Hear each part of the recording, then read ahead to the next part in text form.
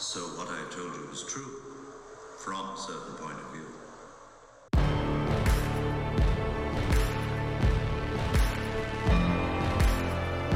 Hello there, welcome to A Certain Point of View, and we're back!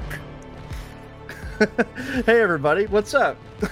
So I was muted, but I said, hey. Oh, I didn't hear you. Well, You know, it's my job to hey. make this start off awkward, so there you go. Dude, I only did the intro because y'all wanted me to, so I'm just like super chill good tonight. Also, I worked really hard on that before you canceled the podcast. So. I just want everyone to know I'm super chill tonight. I'm just chill. I'm not thinking about editing or anything like that. We're just hanging out. I'm excited about it. I really am. I mean, you can still throw this on the podcast. Just I probably will. Live stream. I probably will. Yeah, I probably will. Please title it Somehow the Podcast Returned. Please. Yeah, that's a requirement. Well, except is that a little bit misleading? Because we're not. Because, I mean, it was in the movie we live too. stream, So. it's on the podcast. No, like, oh my. And This we're is how off. we're starting this off, really? Put parentheses, not really. Oh, oh, hey everybody! Jack is here. He says, "What's up, guys? I may be Facebook user tonight." And yes, you are. That's what it's called. That's what it says you are. It's my favorite. Yes, we always have in the chat. Just call it The Last Jedi. Wait, what are you talking about? We didn't even make it 3 minutes. I didn't even mention it till he said it. I mean, it's really Jack's fault. Agreed. Guys, it's been like 6 months since we did a live stream. I'm really excited about it. I've been really looking forward to this. How has everybody been doing individually, group wise, whatever, all that stuff? It's been a while. So we've had several holidays, lots of Star Wars news, a couple of shows even. So I guess let's just go around. Curry, how about you, man? Let's go you first. The last 6 months, it's been good.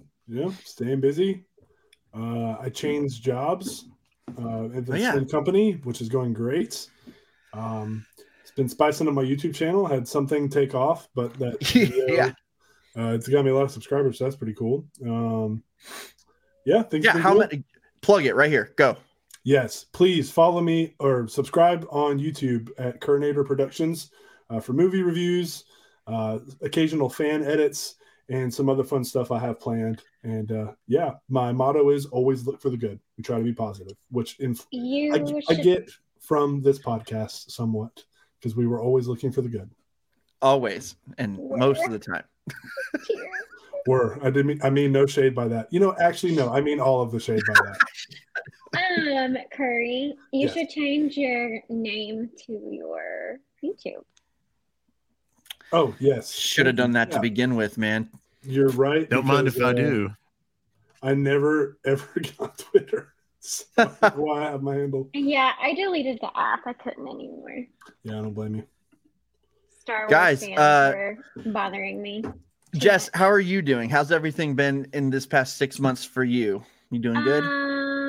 Good. Wrapped another season of the show. Oh, Nice. It's airing now, even though we just wrapped it. Fixer to Fabulous on HGTV. And what do you do on that show again? Tell everybody in case they don't know. So I guess my actual title is I'm a PA, so I'm a production assistant for specifically for the design team. So I help with staging the houses for reveals. So That's awesome. yeah. Did that, and then this is mental health shout out. Woohoo! All right. So let's go. I have struggled for years, like since I was like 18, with like depression and anxiety and different things like that. So anybody watching this, you're not alone. Like if you ever want to talk about anything, I'm here. I know everybody else is like super supportive in this podcast and is here as well. But I was missed. My diagnosis was missed. And I actually have ADHD, and that is what was causing my depression and my anxiety. So don't ever forget or stop advocating for yourself. So if something doesn't seem right, make sure you're advocating for yourself with your doctors. Try a different one if you need to, because it's kind of nice to find the root cause of things, and learn that I just have a neurotypical brain and that it just works differently. And so so many like issues I've had in life are so explained by it, and now I get to work on improving those with the knowledge that I have. So anyway, that has happened in the last 6 months. So just wanted to encourage everybody not to give up and to continue to research and advocate for yourself, because it is very important. That's amazing. Oh my gosh.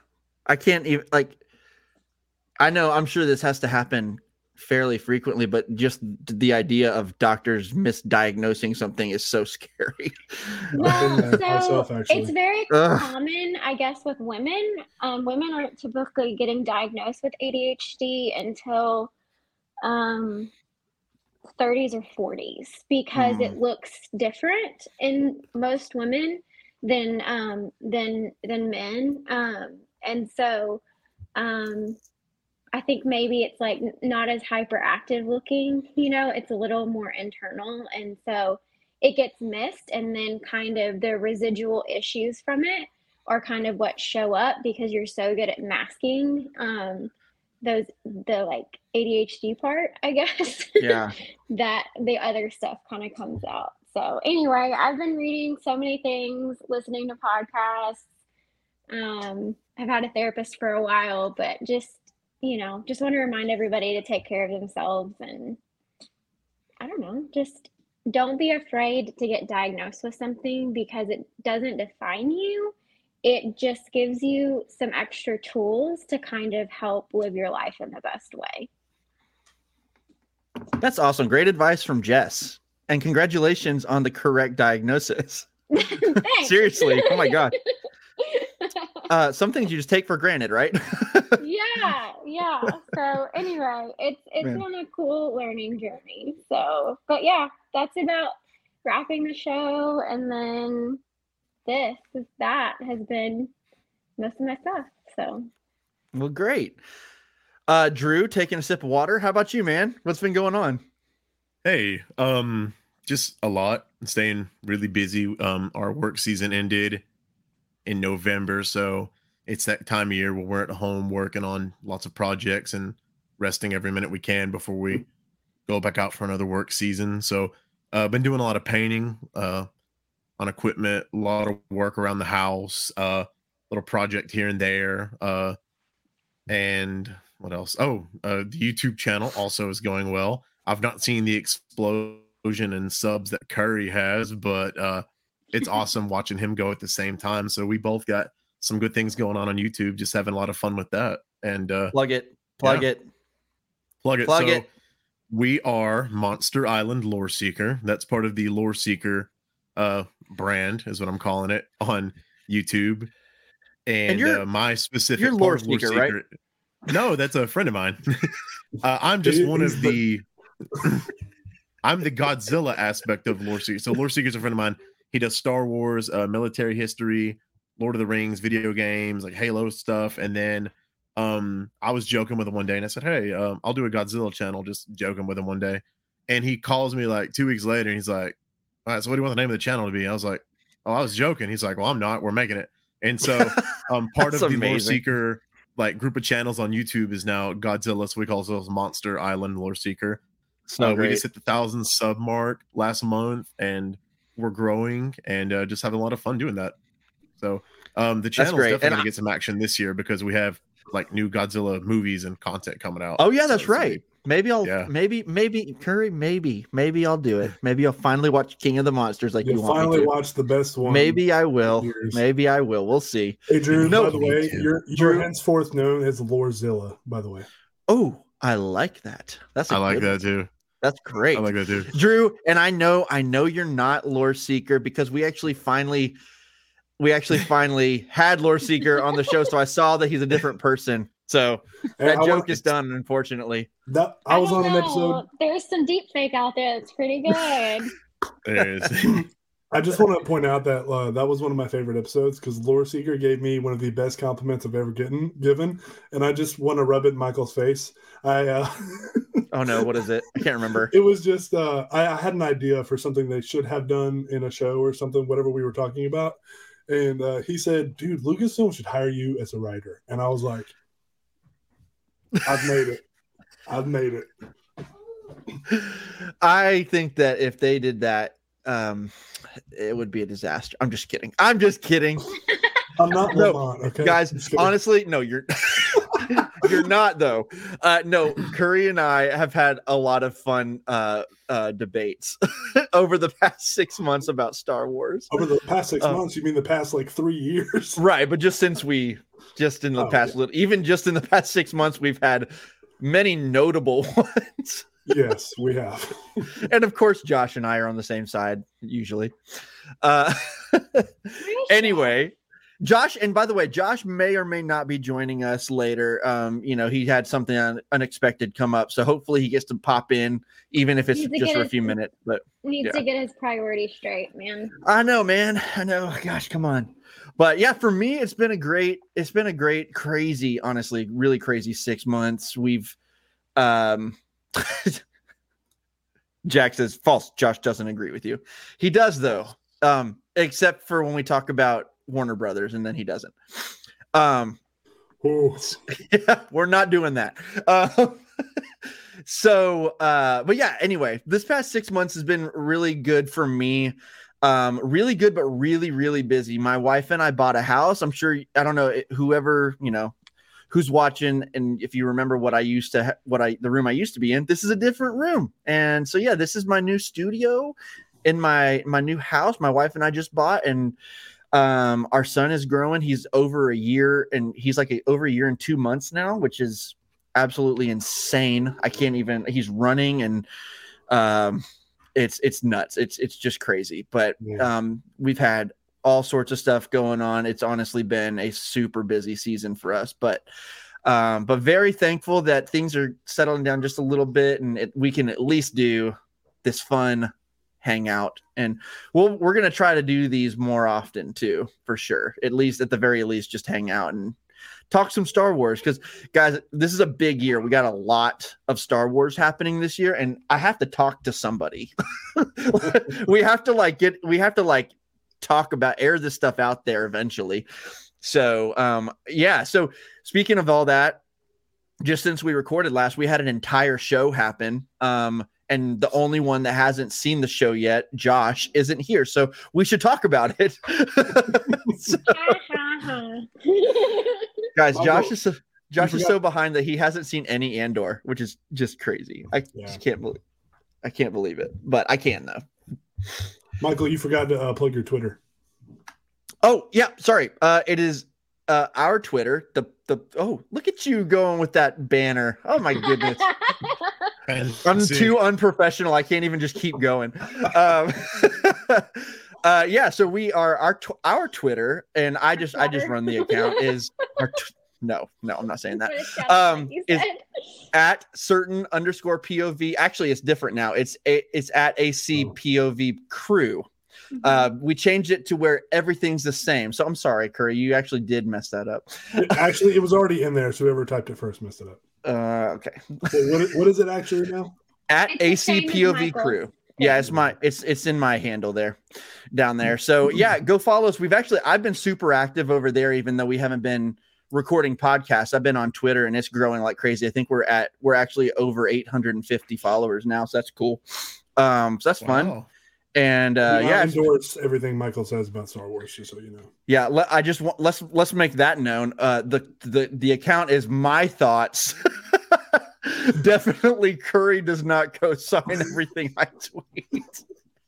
I just get on there and like all the people that are arguing with him. You literally did that this the other day. I did. There was a couple of people I was like, yeah, I agree with them. Sorry. Some burners going on. Actually, what happened truly was I just read it, and then read a response, was like, oh, I agree with that. And then I noticed it was yours, and I was like, well, now I'm just going to like more. Why am I not surprised? Oh my gosh. And then Jack says, I mean, we knew Josh wouldn't have watched it. Josh actually will watch it. He intends to watch it. And this show Andor is so up Josh's alley. I cannot wait for him to finally watch it. Do I need to fly out there again and make him watch it? Yes, I think that's necessary. Come on out. That's what we did for Zack Snyder's Justice League. It took him a year, but when I flew out, I made him start it. He finally did start it and only started it. You did not finish it while you were there, right? Am I correct? No, but they finished it that week together. Yeah. Him and his wife. So, hey, I'll take it. And Jack says he intended to watch the Clone Wars too. Yeah, but he actually did watch some of that, like a season or something. He did not watch very much. He was watching some of it with his show or with his son. But yeah, anyway, yeah, Josh is way behind, but you know what? I imagine 4 kids is tough. So don't even want to pretend to imagine. That's over 2 years old. Like I can't imagine having that with 4. So I mean, I had 1 and I had to cancel a podcast. So don't remind us, Michael. We know. Hey, shut up.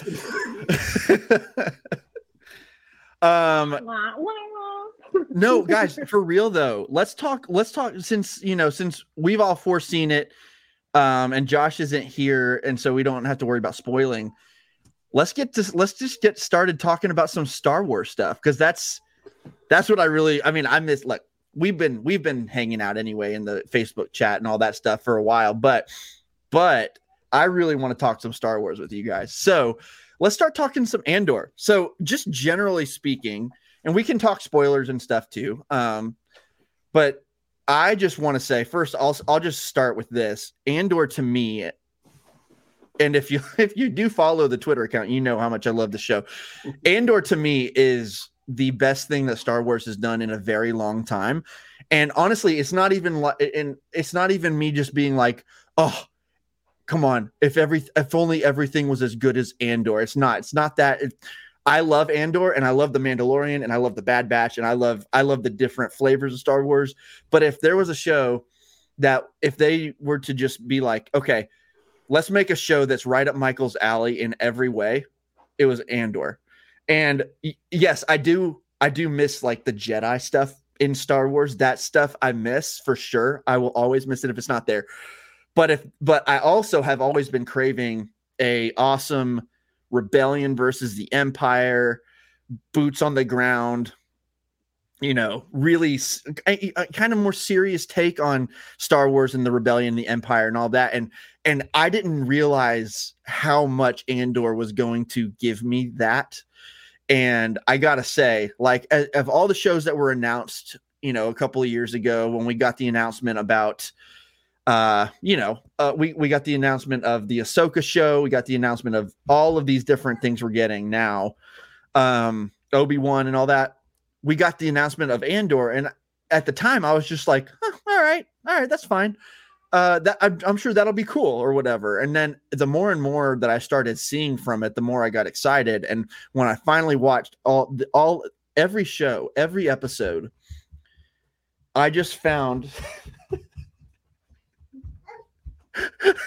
sorry. This is my life. I love it. That's amazing. I love it. Hello. Kanan says hi. Kanan says hi. Look at that boy. Hi.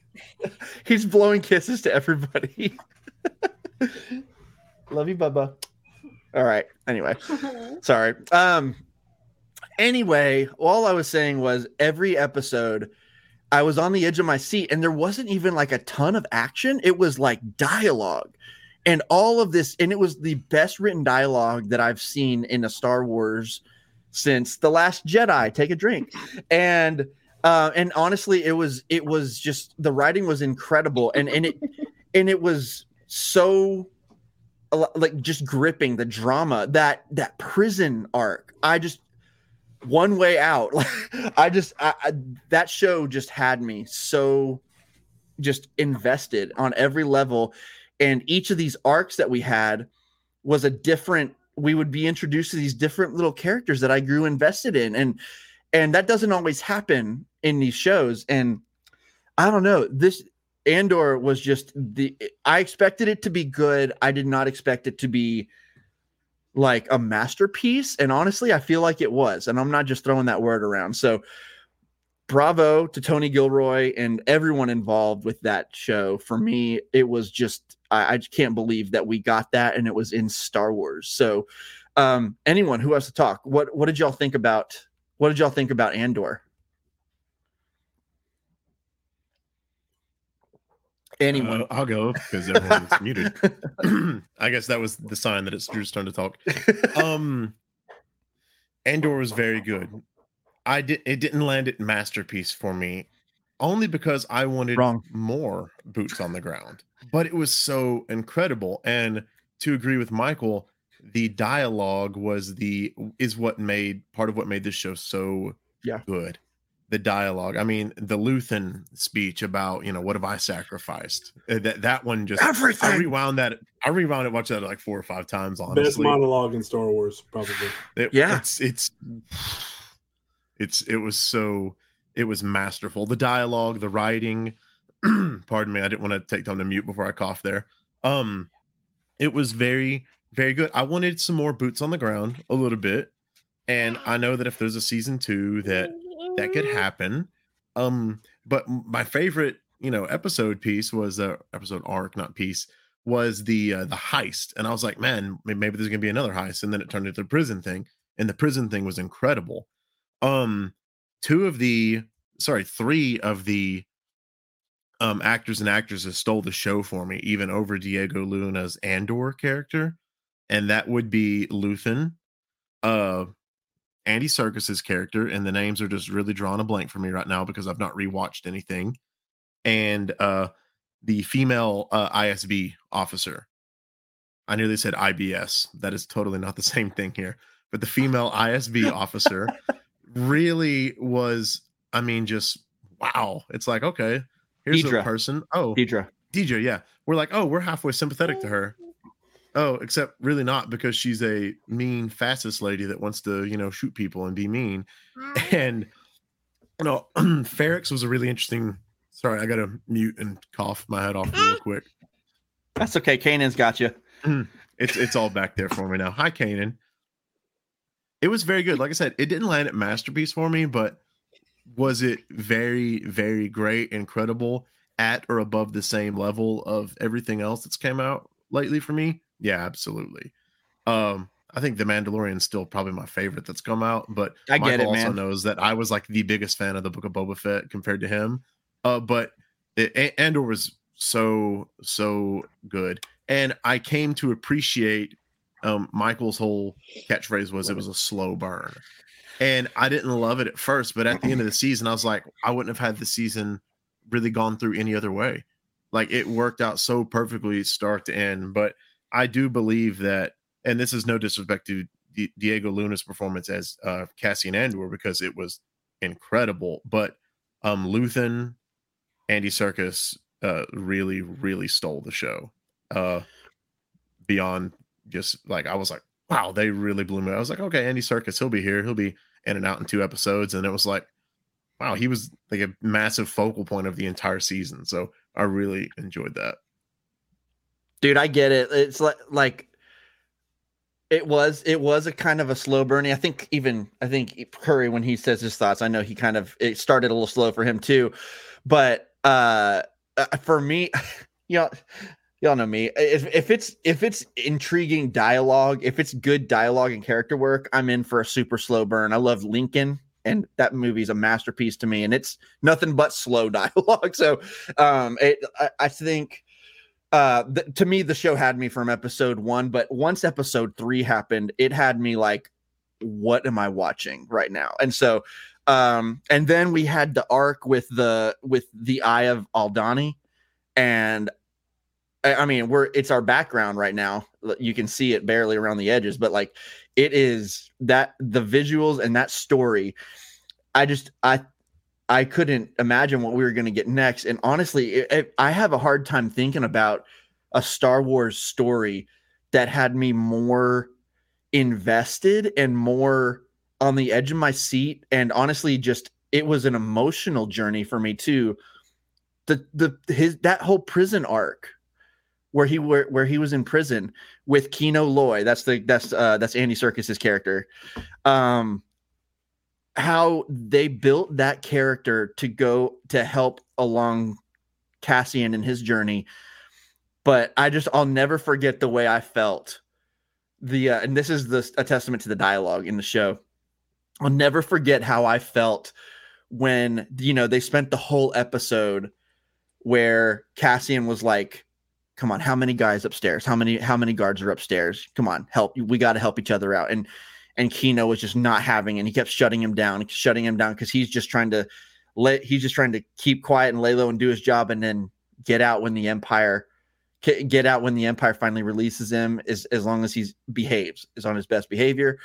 And he's not trying to ruin that. He's getting closer to it. And so finally, everything that happens with the old man, and he dies, and we hear about what happened on that floor. I can't remember what floor it was, but we hear about the fourth floor. Yeah. Anyway, maybe the 12th. I don't remember. No, it's not. I don't think it's 12 but that number is involved. But basically, we hear about what happens on that floor, and it's like, oh, we're not leaving. The Empire is not letting us go, and this is far worse than I thought. And we see that character development through that episode, to the point where Cassian finally asks him at the end of the episode, "So how many guards?" And he says, "Never more than 12." Letting us know that he's in now. And it was I just got chills thinking about how I felt at that moment, when I can't remember a time where I've wanted to like jump up and go, yes, like at more than I did in that moment. And it was like at 2:00 in the morning that I was watching that episode. And I don't know, that the whole show had moments like that, where yes, the monologue with Luthen, and there was another monologue I'm forgetting. I think Kino had one. One Way Out. That whole monologue was incredible. And then Marva's whole speech, incredible stuff, dude. Yes. So good. Anyway, all that to say, it was like Padme's Senate speech all over again. Yeah, that impactful. Just on a lower, like a little smaller scale. But it felt equally huge, Mm-hmm. It felt equally huge for the rebellion. Jess, what did you think of the show? We haven't talked in depth about it, really.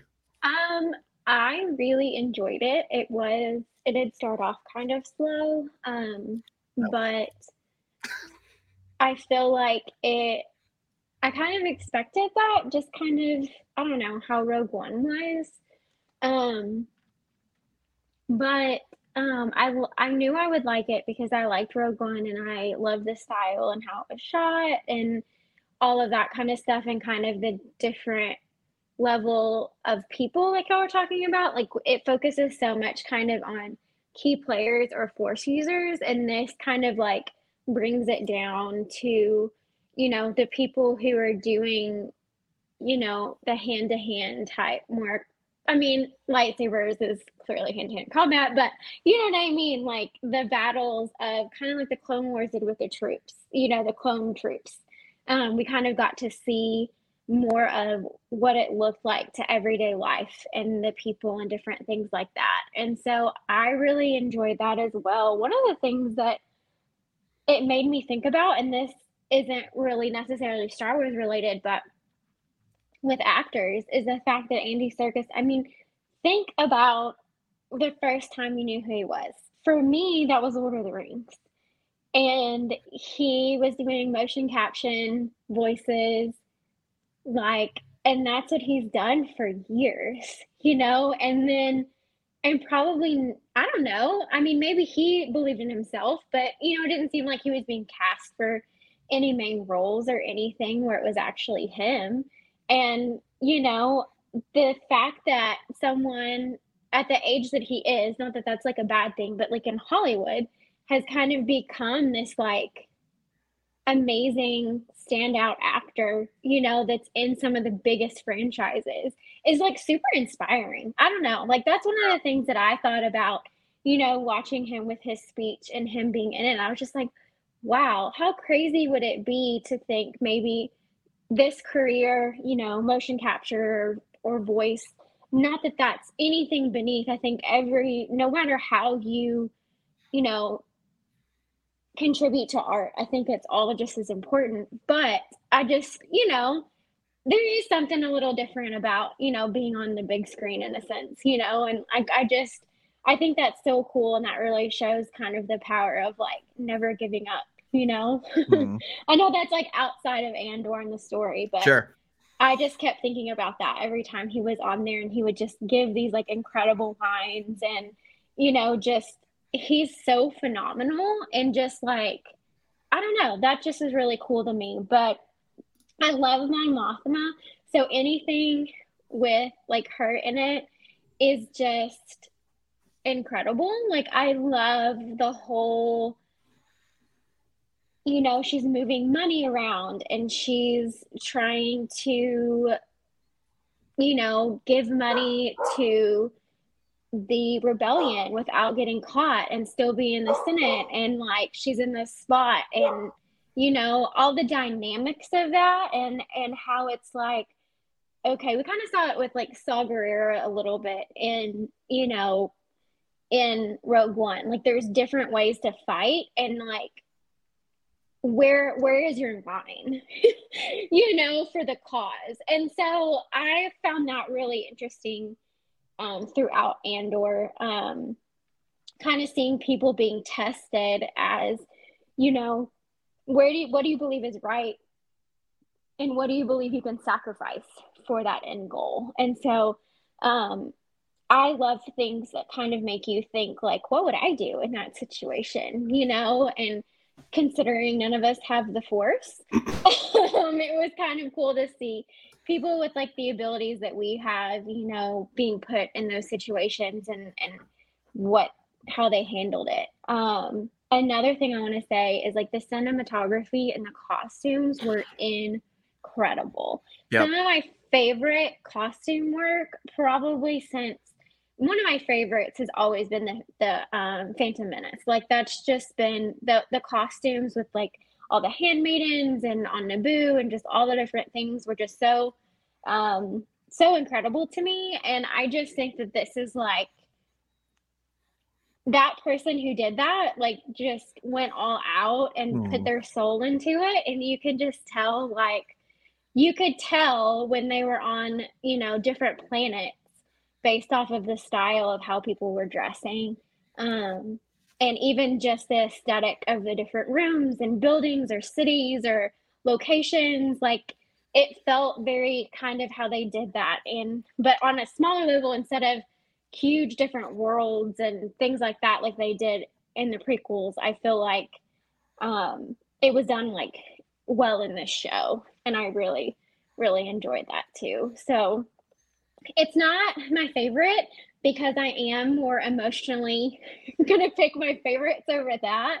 But as far as like well done overall, as far as like a critic looking at it, I think Andor and The Mandalorian have been some of the most solid all around Star Wars projects as far as like TV that's definitely come out.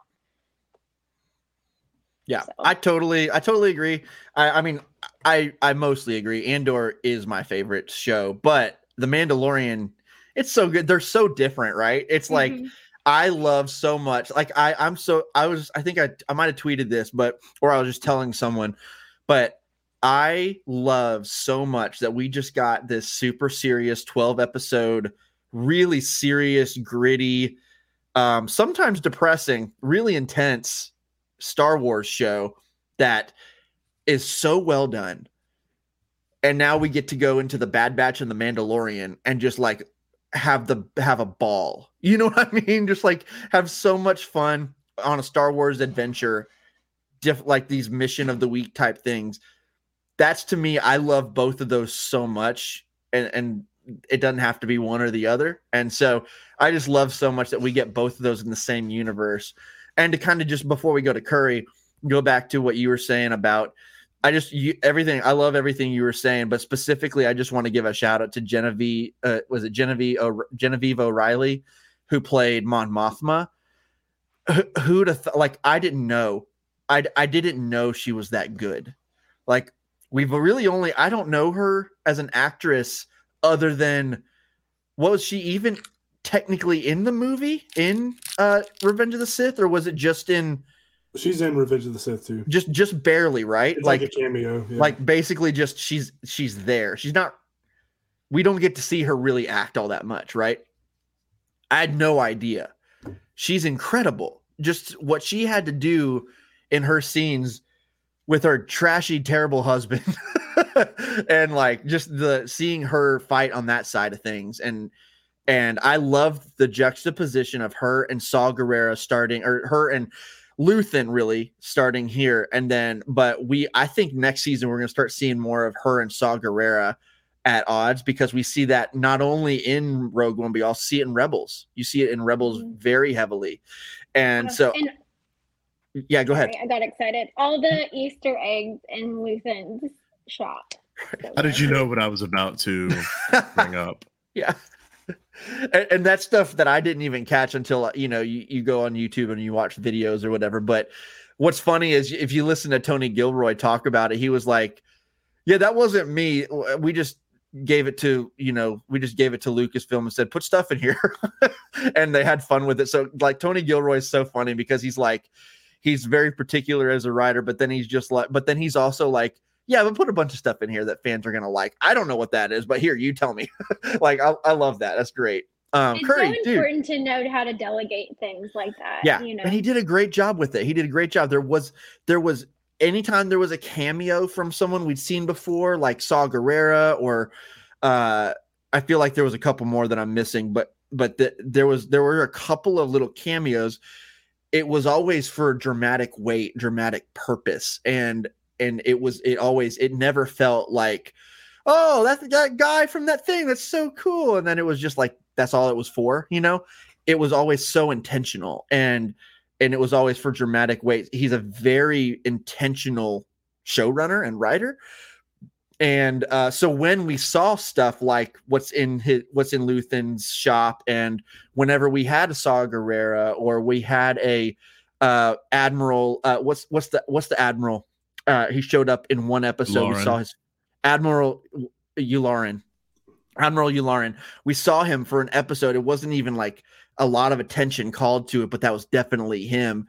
It was just really cool. It's like, yes, we didn't get like every week a cameo or whatever, but every time we got one, it really meant something. I really appreciate it. But Curry, your thoughts on the show? Speaking of General Yularen, that cameo made me sad. Like, it was great to see him, but I'm like, he was actually a really good guy in Clone Wars, and to know he's so high up in such an evil empire is like, yeah, dude, like how the mighty have fallen. I actually saw him in Rebels as well. Oh, see, I don't remember that. He was hunting down. He was involved when Thrawn knew someone inside was helping out the rebellion, and eventually they found out that it was Callus. Yularen was part of that investigation, and they kind of go into I completely missed that. Okay, that's cool. I just didn't remember. Yeah, so that's actually a good segue because I like to mention the transitions. Sorry. Rebels Rebels was like our other deep dive into the rebellion, right? Like, in terms of like what we have. And Rebels had great conflict, don't get me wrong, but Rebels still kind of, for the most part, being a more kids-oriented, was very black and white, like in how it presented the rebellion. Rogue One was really the first time that we saw how dark the rebellion could be, like in the beginning when Andor kills that guy who gave him information. Ooh. And I remember in the theater being like, oh, wow, that adds some depth to the rebellion. I don't know if I like it, but then I was like, no, I love it. But I remember others expressing like, no, the rebellion is supposed to stand for good and be like anti this and that and this and that. And I'm like, I see what you're saying. It may not be classical Star Wars in that sense, but it adds so much dimension to the story, and it adds that layer thematically of don't become what you're fighting. And then they tie it in even further with Luthen's monologue about what he's sacrificing and how he's becoming the evil to stop the evil so other people don't have to. Like, I just thought that was genius. So the show overall, from that, it is some of the best Star Wars ever made, hands down. Yep. Particularly from a production standpoint, I think it is the best, probably the best shot and written Star Wars ever. Honestly, I'm comfortable saying that. The cinematography and everything, the maturity on display, the visual effects, just the acting, amazing. And thematically, I remember Michael talking to you after the season 1 finale, and you find out the stuff that they've been building in the prison. Spoiler alert. I think we've already talked about that. But yeah, we already said spoilers. Okay. The things that they've been building in the prison is it's going toward the Death Star. They're building the Death Star for them, which, one, from a world building perspective, I love that it's like, oh, they're using slaves to build it. Because everybody, not brilliant. Everybody, certain fans that I've been around are like, how could they ever build something like the Death Star? That makes no sense. And I'm like, one, don't ask those questions. But two, now we know. Like, it's cool. It's cool when someone does answer one of those questions that are, it's a silly question to have, but yeah. I didn't need to know that, but I like that I know that. Totally. And so, but we were talking, and I sent you a text, and I said, thematically, that after credit scene is so much more than you think, because Andor helped build the Death Star as a non-committed rebel, and then helps destroy the Death Star as a committed rebel. But also, the thing that he helped build and destroy also destroys him, and he helped build it. And I'm like, the tragic irony of that is beautiful. So so good, man. There's so much richness, and like when the show stepped it up for the action, it took your breath away. Like, I think particularly the one that Haley and I remember, my wife, was when Luthen does that dogfight in space when the Empire tries to stop him from going. I'm like, out of nowhere, that scene was just incredible, right? Yeah. So good. And I'm also like, why have we never seen that ship again in Star Wars? Space laser swords. I need it again. And why is that not a Jedi weapon? Like, if they ever do like another Jedi movie in the future, that should absolutely be like a force sensitive ship, because they could do amazing things. Yeah. So needless to say, I love the show. It's probably not my favorite because, unfortunately, I do think it has pretty severe pacing issues. And Michael used to make fun of me for having that complaint a lot. But Andor, and I want to make a point too. Just yesterday, I was at church, and two guys, they love to ask me like what I think about shows and stuff. And they were like, "Did you ever watch Andor?"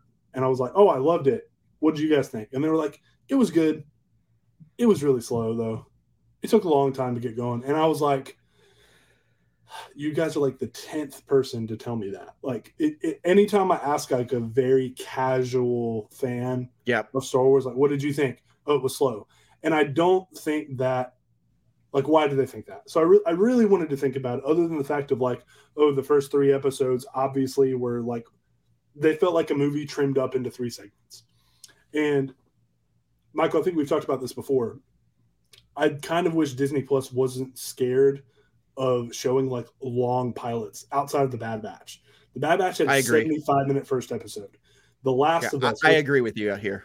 The Last of Us, which premiered last week, had an 80-minute pilot, and it was all the better for it. If it had just ended at the 40-minute mark, people would have said the same thing about Andor, because it's very slow at the beginning.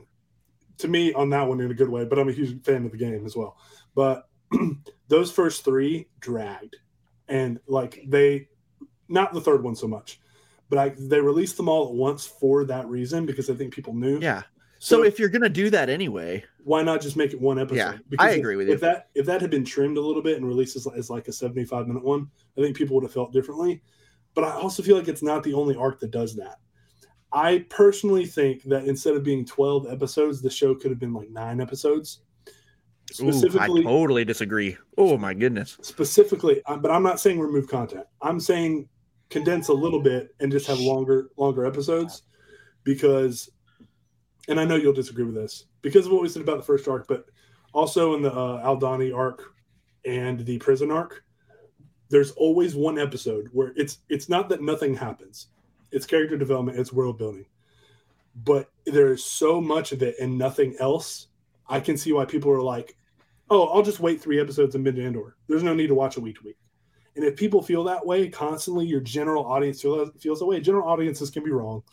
But I'm just saying, like, I think there is a pacing problem there. So had they condensed and made them a little bit longer or found a way to structure the show differently, I think it would have been received better in that regard. But that being said, I think it is a testament to the quality of the show that with as slow as a lot of people found it, it still got the raving reviews that it did because of the strength of its storytelling.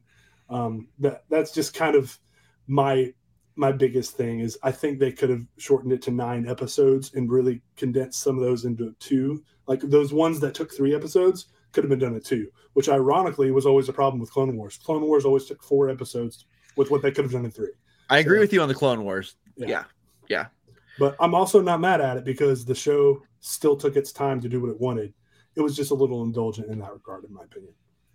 Yeah, and I think for me, I love so much that we finally got this show. And again, I don't want to ever, like, when I'm praising something, I don't want to take away from other things. But on one hand, I love that the writers had, for me personally, I love that the writers did have, they had respect for, like, they did not talk down to the audience. They did not, they assumed the audience that was watching was smart and they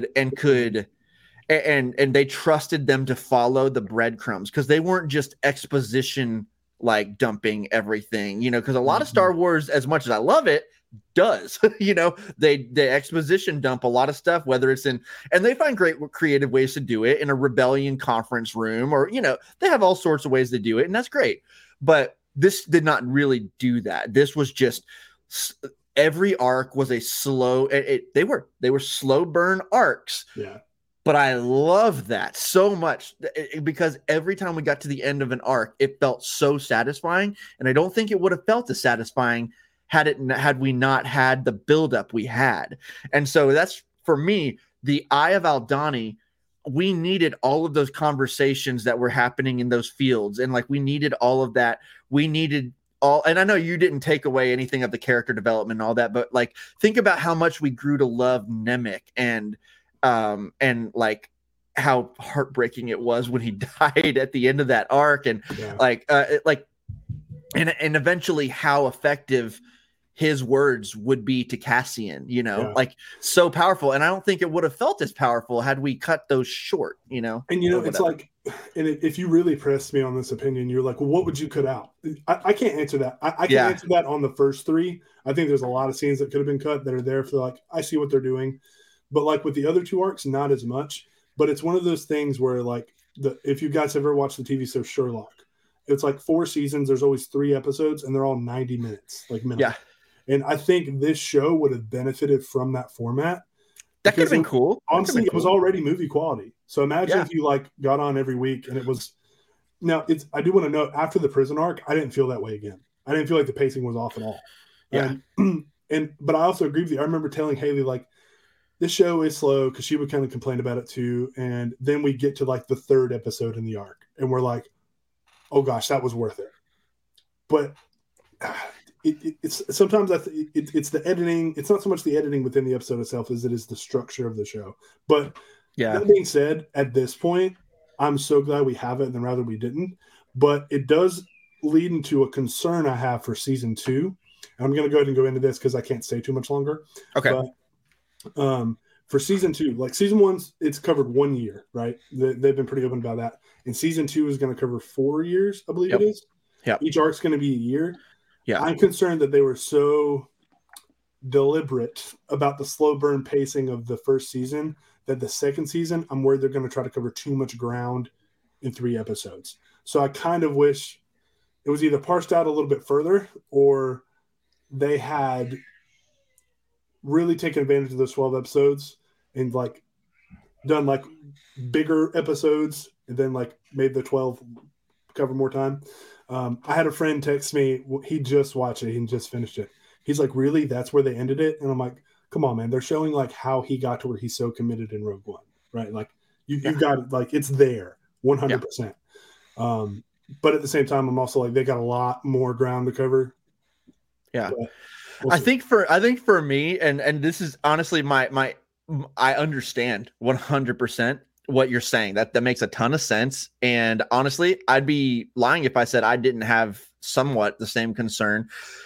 My thing is the writers, the fact that from the beginning we have seen was their clear plan. They're going to do this season in 1 year and then the next season in 4 years, and seeing the execution of this season. I guess at this point, they've just earned my trust. You know what I mean? Like at this point, they did something I did not think that I could care that much about these characters that I had never met before. And there's several of them in 3-episode arcs that we got to know. And it was only for those arcs. And I miss them. Like I miss Kino Loy. I miss Nemec. I miss all the minor characters that we did maybe see more on Ferrix. Like they did so much there in this show, and they showed so much about how, by the way, I don't even think I mentioned earlier how bad the Empire really is, like how deeply horrible they really, really are, and the inner workings of the ISB and it's so the intricate, detailed way that they went about season 1. I guess I just trust them. You know, the writers that they have for this show are some of the best writers / showrunners in television.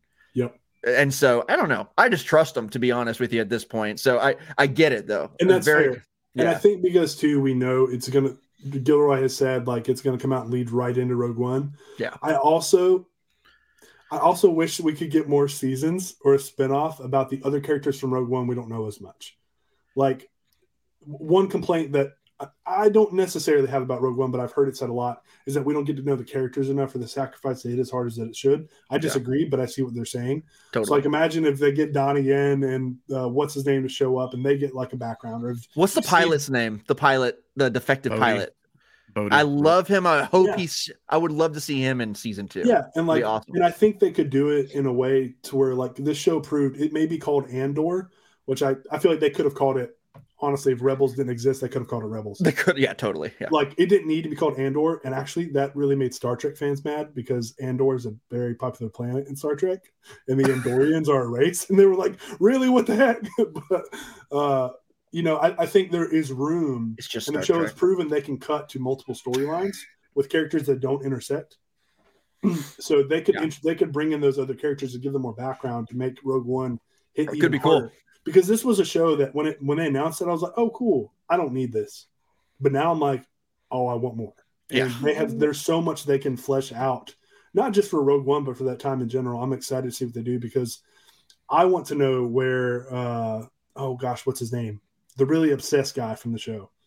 Oh my gosh! Stage 5 Klinger. Yeah. Oh my. The guy who I kept telling y'all looks like Josh. He reminds me of Josh so much. Every time we would like pause it because Samuel was doing something crazy or whatever, my son, I would say Josh Mesker, and Haley would bust out laughing every time. And I totally mean that as a compliment because I thought his character was fascinating. Cyril, that's right. So, Cyril eats cereal. That was the joke. He's always eating cereal. Mon Mothma's sister, who I'm like blanking on the actress's name and the character name. Oh, cousin. Yeah. Cousin. Yeah. I'll go look. I love her. I love her too. Loved her. She was wonderful in Game of Thrones. But Jonathan was like, kept saying, Vel. "Is that the girl Bradley Cooper?" He was like, "It's Bradley Cooper. It looks just like Bradley Cooper. Does Bradley Cooper have a daughter?" And I like just being funny, and I was just like, you know what? She kind of resemble Bradley Cooper a little bit. I don't see that, but that's funny though. You just have I had no idea her like, name was Faye. Once you see it, you can't unsee it. I'll just say that. Yeah. Which girl was that on the show? She was introduced in the Aldani arc, the blonde? The blonde, Vel. So Vel. One of the third-party vendors the company I work for works with, there's a girl who's always on that call that we have with them, and my coworkers and I were always like, she looks just like this girl from Andor. Like they could be twins. That doesn't matter to this. That's episode her? we're doing. But it I looks know just, what I just looks said just didn't like really her. matter either, but I just thought it was It's fun. Jonathan would be like, "Oh, look, there's Bradley Cooper." I'm like, And guys, I hate to cut this short on my end, but I do have to run. I got to put my son to bed. He's having a hard time. But this has been so much fun just to be back. And, you know, I love being able to come on and hang out with you guys and being able to prove Michael wrong and that I'm always of the better opinion. No, I'm just kidding. No, I love you guys. And Michael, you know, I'm just playing with you. Just get out of here. Okay. Give On that Samuel a big note- hug for us all. But seriously, it's been great to be back. Michael, thanks for putting this together. Dude, thank you for coming. I'm glad we got an hour out of you. Yeah, me too. I had fun. It flew by, didn't it? It always does, honestly. Yeah. That's why And we we'll have see 3 you hour next- episodes. "We'll see you next time." Oh, really quick. Jack says, "Good to see you, Curry." And yes, you're right more than Michael. Oh, let's take that off. the screen. Vindication. Go, And on that note, Godzilla. remember, always look for the good. See you, man. Peace. Bye. All right, now let's get down to brass tacks. I'm just kidding. Guys, it's just us three, I guess. Thank you, Curry, for joining us I didn't know we'd get an hour out of him actually, so that's great. But okay, so do y'all have any more thoughts on Andor before we can change the subject and talk about other Star Wars things? But We didn't talk Yes. about Bix. I love Bix. I love Bix. Oh my gosh, I almost couldn't even watch when she was getting tortured. It just made me so sad. That scene was so intense. And it made me think about how awesome Leia is that they did the same thing to her and they couldn't get anything out of her. But it wasn't the same. It was a probe because droid. Leia has a Or, rare not a force probe power. droid. It was the kind of droid that I don't know what it's called. What's it called, Drew? You're the Oh, lore wait, guy. who did they like do it to? like They a did it to little medical somebody droid. else, and I was like, oh my gosh. As far as I know, this was a new thing. Like the way that they chose to torture was a brand They new made him thing. listen to music. Oh yeah. Or some okay, see, it's been a while. They made him since listen to I've Florida watched Georgia it. Line and it killed them. Oh, it was the screams of like children dying or Yeah, like something it- like, horrible. yeah. Same thing. Yeah, it was absolutely terrible. And so yeah, I Well, don't know how there Leia was would have somebody fared. else that had the probe thing on something, and it made me think of that. But yes, that whole like I just couldn't, and I was like the whole time I was watching it. Now that I remember, thank you, Drew, my brain, that it was the screaming, dying Yeah. children. Yeah. The fact I was like, please don't play whatever it is she's listening to. Like, one, the suspense makes it more terrifying, and two, Yes. I do not want to hear what it is. I think they were very wise to not show us for multiple reasons. I think you're absolutely right. We don't need to hear that. We do not need to hear that as people. But also, it made it worse because our imaginations just are imagining the absolute worst thing ever. And just I just that episode. I think that might have been the best single episode. Not because it was fun, but because it was just I remember that episode in particular was super, super intense, on multiple levels, and not just that one, but, man, so good. Yeah, clearly I blocked that out of my memory because I like was like so Traumatic. because I was like, oh yeah, it's the same thing. I was wrong. Sorry, my brain is No, scattered. and Jack says I actually loved that they included that darkness from the Empire. That probably makes me weird. No, I'm with you. Actually, it makes me weird too, maybe. But I really love that we saw, even though it was a kids show, Rebels did show us some of the darkness of the Empire. Like we saw several times when they would go to oh crap, I'm blanking on Ezra's planet's name. What's Lothal. Lothal. Thank Lothal. you, Drew. We saw several Hey. times. Not the only one that can't remember things. I when we're on the spot, I always forget things. That's what I'm here for. Yeah, I'm really glad you're here. But yeah, we saw several times. We saw, the Empire would arrest these people who just who weren't complying with their new, guidelines and their new rules that they would put into place. And They would arrest and just burn down farms and like all this stuff. And we saw that in Rebels, but it was still like, you know, as much as I love Rebels, at times it's not as serious. You don't feel the weight quite as much. And in this show, I think in this show, there is, you know, before this show, I felt like you had some people, even though they're way wrong, you had some people being like, yeah, but the Empire's got a point. Like, I mean, you know, the Empire's right. Kind of like those weirdos that think Thanos was right. And, but like with this show, it just makes it extremely abundantly clear. No. The Empire is truly evil. Like, and there's no way around it. There is no way around it. And you have to come face to face with it.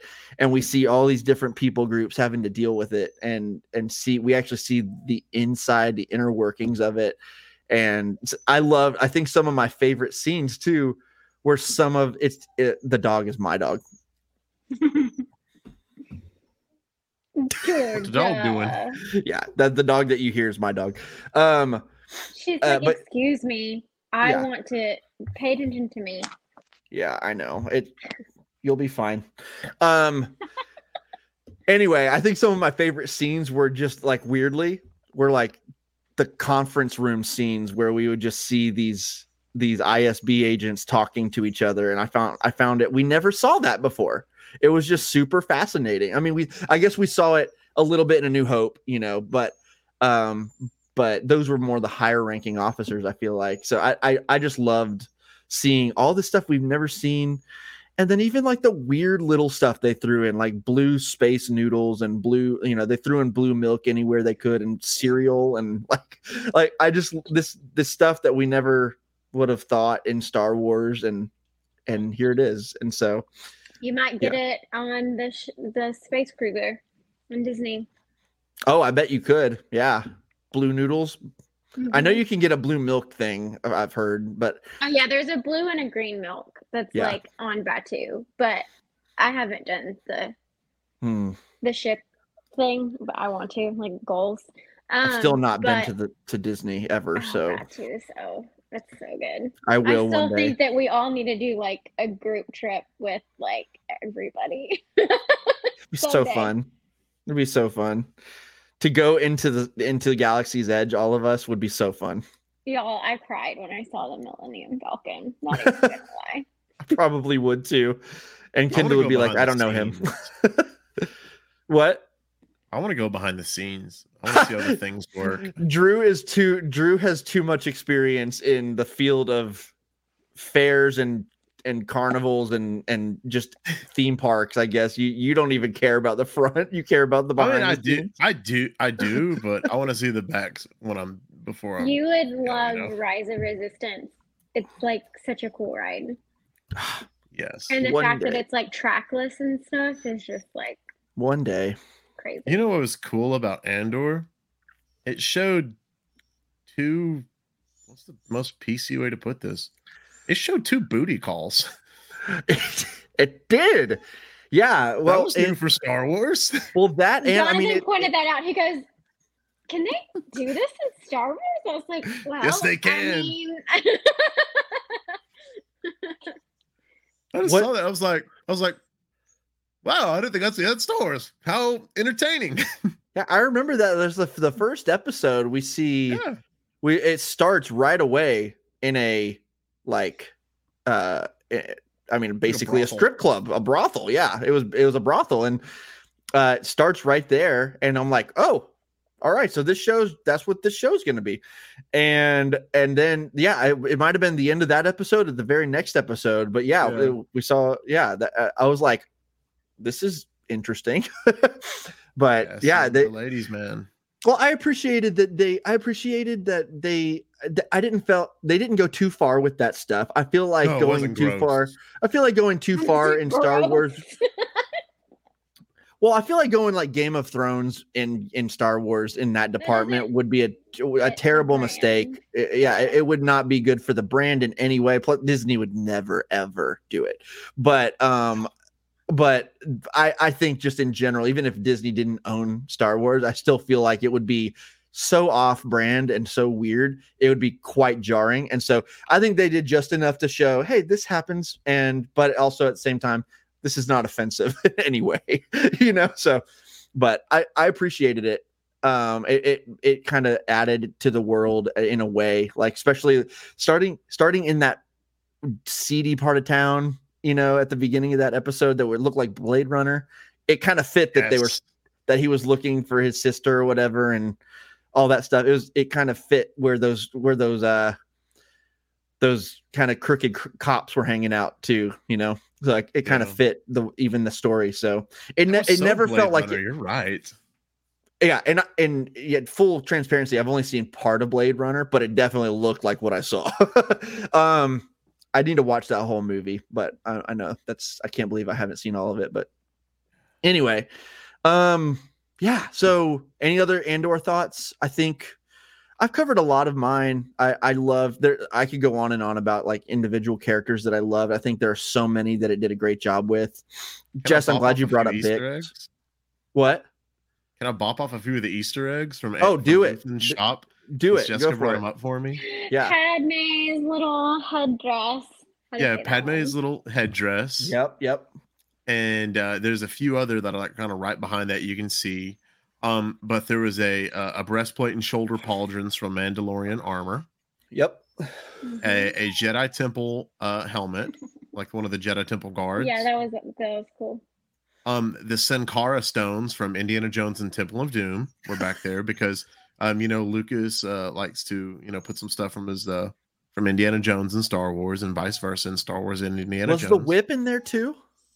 I think so. This list I'm looking at right here doesn't show the whip, but I do believe I saw it. And this list only has 10 of them. There was way more. Like even when I'm looking at the background of some of these pictures, like it doesn't mention there's a breathing mask just like Jedi Master Plo Koon wore. And there's a piece of that wall from there's a piece of a wall that shows like the father. A world between worlds. Son. Yeah. Yes, it's on there. There's a Sith holocron and a Jedi holocron as well. Star Killer's helmet from Force Unleashed. Yeah, go ahead, Jess. So again, the reason why my mind is so scrambled is I've been kind of rewatching Rebels and The Bad Batch all kind of at the same time and have not rewatched Andor, and so I'm kind of like but where in the time, I can't remember, and I know I could Google this, but like where in the timeline is like Rebels versus Andor? That's a good question. Like, is it at the same time? Is it like, is this happening before? Because if it's before, then they haven't gone to that temple yet. So that wall is from somewhere else. I think it's before. It's got to be before Rebels because Mon Mothma hadn't. Because Mon Mothma hadn't. Mon Mothma was still laying low, right? And she hasn't worn a toga yet. That too, but in Rebels, Mon Mothma literally tells what is, because that means that temple hadn't been destroyed yet for them to have a piece of that wall. Yeah, it's from somewhere else. That is true. So there's more than one entrance. Or I believe in Rebels. And in Rebels, Hera's family heirloom that they recapture from Thrawn, it was in Luthen's shop as well, or one that just looked very, very similar to. But a lot of them had those Calicories. I think a lot of the families had it, so it could have been a different it could have been anyone, I suppose. Yeah. But that's interesting. That wall thing is interesting though, because if this is timed and it wasn't like an accident, that's very intentional and interesting. Could be. That's a good catch, Jess. I never thought about that. I didn't either. That is very good. So fun fact. We actually watched an episode of Andor together. Yeah, we did. So me and my wife Holly and Jessica and Jonathan. Yeah. Did y'all really? Oh yeah, that's right. Yeah, they were in this area of Arkansas and for a fair, and we got to see them 2 nights for during that week. And one of them, Jonathan cooked at our house, and we watched an episode, and it was Jealous. wonderful. Jealous. We had a really good time, and I played with the puppies and got a tour of their house. And Jonathan made me some pot roast to take home and cheeseburgers. I was gonna say, here's the real question: how was the food? Oh, it was bonkers. And then before then, like a few nights before that, went and ate at a Vietnamese restaurant together, and it was so good. Ooh, I went there twice actually. It's so I went there good. again. Yeah, it's so good. I went twice. It was awesome. I want to get back up to Bentonville sometime. I miss the food. That's all. That's it. My brother lives there, and I'm like, I just want the food. Oh, Ben, you can visit Ben. I can. I actually have more reasons to go up there now. We just haven't had the time. But yeah, great food up there. That's so cool that y'all got to watch an episode together. How crazy! I don't remember which one it was though. Which one was it? Was it one of the prisons? That's a good question. I don't know why I just growled like that, but I feel I really don't remember. It just did it again. I think it was like the third it wasn't the third episode. No. Maybe fifth. They released the first 3 at the same time, so Oh, they did. It wasn't that then. It might have been like the 5th or 6th or something like that. I think it was one of the prison episodes. Actually, it was good. So that would have been later, like 8 or 9 or 10. It was man, good. that's awesome. That's how fun. Yeah. You know what we should do sometime, and this has anyone listening, I'm sorry, this is boring, but what we should do next time, like with the Mandalorian, we should definitely do a Disney Plus party thing, and we should all watch some of the episodes together. That way I can pause it and tell you about Easter eggs. That'd be so fun. But yeah, anyway. Okay. So thanks, Jack. Not bored. Thanks, man. Number 1 fan. Not bored. Okay, so we've talked Andor quite a while, and we could talk more, but also we have a lot of other things going on in Star Wars. The Bad Batch is currently on. I know Drew and I are the only ones actually caught up with it. Jess has not gotten the chance to watch yet. I love the Bad Batch so much. I do too. I love it so much. Obsessed with if there's other things we want to talk about, we can talk about them first, and then I can peace out, and y'all can go into Bad Batch season 2. So let's do that. So let's talk about. Well, we could talk about. I would like to hear what Jess has been watching with the you've been watching Rebels and the Bad Batch. I'd like to hear if you have any new thoughts on what you've been watching, but also we need to talk about the Mandalorian season 3. It's coming out soon, and the trailer released like a week ago, and it's so let's talk about the Mandalorian and all that stuff going on, and then we'll talk about some of the other stuff later. How's that? Yes.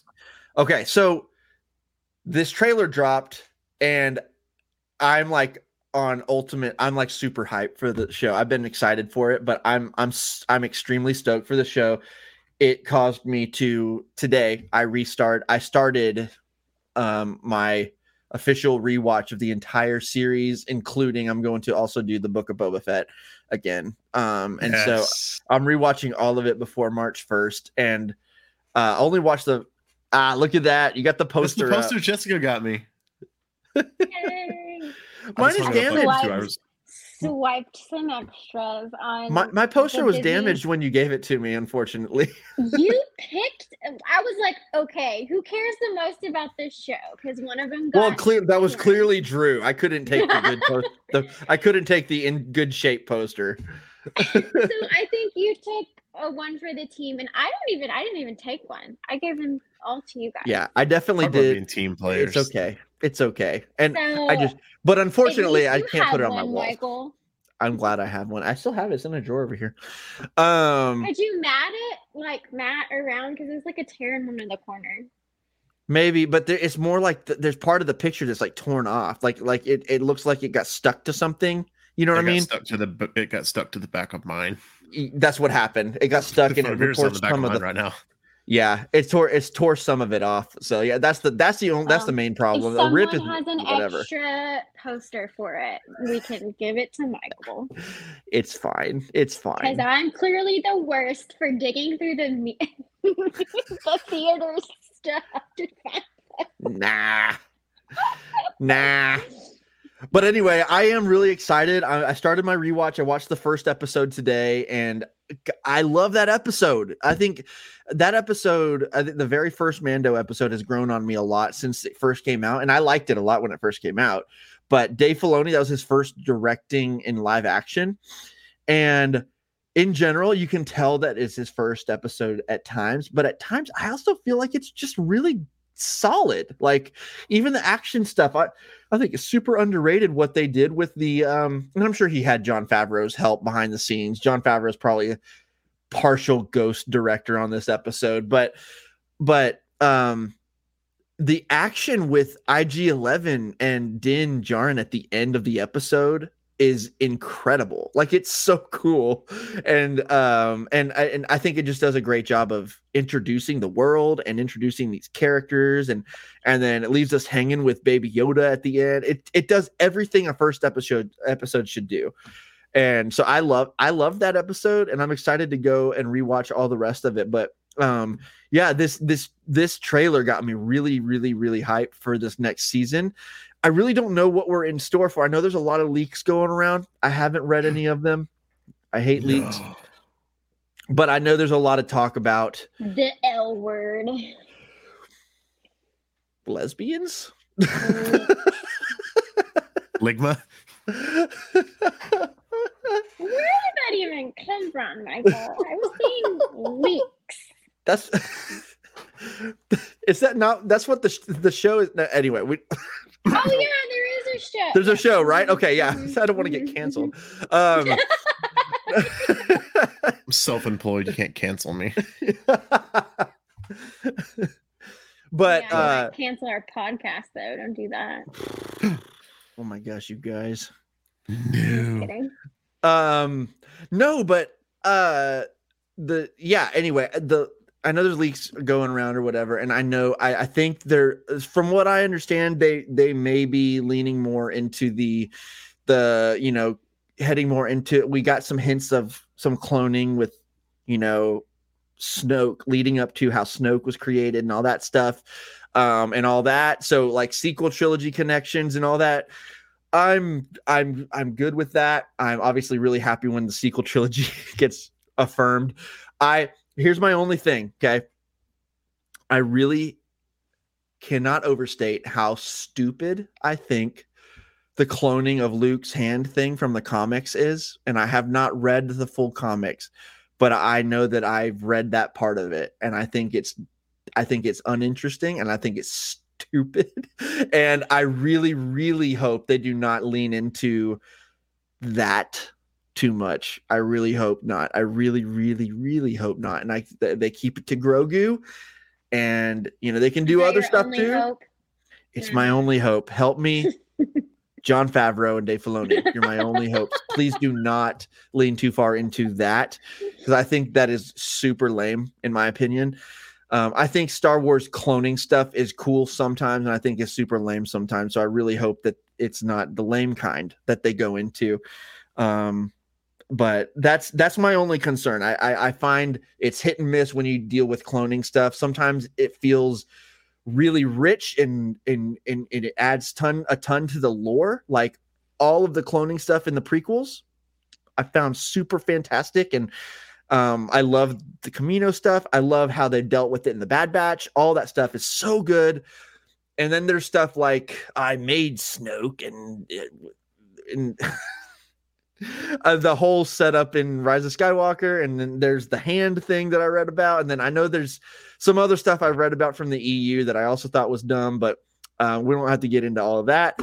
I think that it's hit and miss, and I think it can either be super cool and rich, or it can be like kind of just cheap sci-fi feeling to me, and there reaches a certain point with the cloning stuff. It doesn't quite feel like Star Wars to me, but I'm open and I want to love all of it. So that would be my only thing. If they're going to lean into this cloning stuff, I hope they do it well. And I do, at the end of the day, I do trust Dave Filoni and Jon Favreau. So I do. So I think that'd be my one concern. But in general, I'm really excited to go back to Mandalore and see the Mandalorians there and see what all that has to do with for Din's his character arc. I think that's going to be super interesting. I think, okay, there's one other concern, and I guess it's not a concern that I can really, I guess it's already just kind of happened. They're back together already. And I think Din and Grogu, they're back together already after that super emotional finale in season 2. And they're back together from another show. So I think that kind of takes the wind out of some really potential emotional storytelling for me. So I kind of wish they would have drugged that out through the season a little further. But yeah, overall, I'm really excited. And I know I just shared a couple of concerns, but I'm really excited for the show. I'm really excited to have a lot of fun with it. But I'm also, I would be lying if I said I didn't have a couple of little concerns about it. What do y'all think? Am I crazy or what? Well, don't say that. Don't answer that. I mean, I think it's normal for everyone to have concerns about something, especially if you feel passionate about something one way or the other, especially when it's like a project and something that you really, you really love. I just think that ending with Luke. Concerns. I think there's a difference between having concerns and jumping to assumptions and criticizing your assumptions and just putting that out on blast. Agree. And I'm not doing that. No. Yeah, I totally agree. I just found the end of that season. Oh, first of all, season 2 of The Mandalorian period was just so good. And the build up to what we eventually got with Luke at the end and Grogu choosing to go with Luke and and then seeing Din take his helmet off like that all meant so much. Even if some of it was subtle, it was so powerful. It was such a powerful ending. Oh, bye, Jess. It was such a powerful ending to that season. And then I'm concerned that they got back together so quickly. And it also is weird that it happened in the Book of Boba Fett instead of The Mandalorian. I actually think for the general public, I wonder how many people are going to be confused because I don't think everyone watched the Book of Boba Fett. And they missed out. And some people think they really missed out. Hey, I actually do like the Book of Boba Fett. It's not my favorite, but I know you do. I liked it. I really did. Hey, Jess, you're back. I'm never using my phone again. This is horrible. But from our conversations, that was like my only concern or complaint after the Book of Boba Fett was over was that was like, oh, that was a little quick, but it was super quick. But here's the thing: those 2 episodes though were so good. I just wish they were in The Mandalorian. Like they should have just been in The Mandalorian. And I don't know. It just felt like they wasted a little bit of emotional storytelling opportunity to deal with stuff on both of those characters separately. I think it could have been really cool. But it is what it is. Ultimately, I'm happy they're, as soon as they show them together again, I'm going to be like, oh, like I'm going to be really happy. But, I do feel like it's really weird that they show that on a different show. So weird. I don't know. So I don't know. I really did enjoy the Book of Boba Fett, but it did seem like almost 2 separate things. I don't know. It was fun and it was great. And I know we've already talked about all of it, but now that the go listen to our episodes. Yes. But now that season 3 of The Mandalorian is coming out, even though it was exciting to get some of that story, then I kind of wished that it had been now because and they might go over some of it again in this. I don't know, but I hate that we didn't get Ahsoka meeting Luke and those conversations. And I bet we'll still get that. We'll get that sometime. It might be the Ahsoka show, but still, I don't know. That's just not how I, as a huge Ahsoka fan, wanted to see her first interaction with Luke. Like that I'm with left you. me a little empty. Like it seemed a little empty. Like that should have been such a huge, like, emotional thing. And to skip that section just seemed an odd choice. to me. Again, I agree. I definitely agree for the most part. I do think that they're gonna do it though. I think that they're gonna. There's no way Dave Filoni is passing up the opportunity to have her to have Luke tell Ahsoka that Anakin came back to the light at the end. There's no way Well, that, I wanna that Dave hear Filoni's her- not. Yeah. I want to hear her tell him stories of like Obi-Wan and Oh, yeah, Anakin and like yeah, all oh, their yeah. stuff. Yeah. It will be, and I guarantee you it's going to happen. I can guarantee you. But you're right. It was weird that we skipped ahead and we're going to tell it non-linear, you know. Jack What if did the- say, sorry, Drew, go really ahead. quick. No, you Jack go did ahead. Go ahead. say, we had mentioned, Drew and I had mentioned while you were off, Jess, that I think that some of the general audience is probably going to be confused because they probably, not everybody watched the Book of Boba Fett. And so they're going to be like, wait, they're back together. And so Jack said he feels like they're going to reconnect all that in the beginning, or connect all that in the beginning of the season. They have to do some sort of, whether it's like some sort of a recap thing at the beginning to get people caught up, because there's no way that they're just going to start, you know. I just have a hard time believing that. There's so many people, I guarantee you, that didn't watch, like just general audience that aren't nerds like us. And then Jack says, I think Ahsoka and Luke had a much deeper story when they connect. I feel like we'll get all of that in the show, but I think he's want. saying, but all I want. Oh, but all I want. all I want. I want to find Thrawn. Thrawn. Yeah, I think he. Yeah, just, sorry, yeah. Jack. Yeah. That's gonna be awesome too. The whole Thrawn of it all. I think that's coming. It feels kind of like he might be the Thanos that they're like this pocket of Star Wars that we're doing, the Thanos of that, you know, connected television universe, which could be really cool because Are we gonna get some Ian McDermott? some Ian McDermott. It is possible. We I would will love be it. watching with great interest. I'll tell you that. Am I right? I think I mean, he's that just fantastic. Let's be real. Like all Of of course his he is. interviews, like all this stuff. Like that man is just. He plays for the evilest characters ever, but he's just solid. Yeah. Like, you know. Yeah. He loves playing the character too. Drew, He's did such you a have great something you wanted to theater say a actor. minute ago? You and I cut you off. no, it's fine. It always gets that way on the online thing, so I just try not to forget what I was gonna say. I'm like this in person though, you know that. With the Ahsoka and Luke, I do know I can't imagine how Jessica feels as like one of the biggest Ahsoka fans I know, to be like, oh, that can't be the first time they've met. I want to know more of them.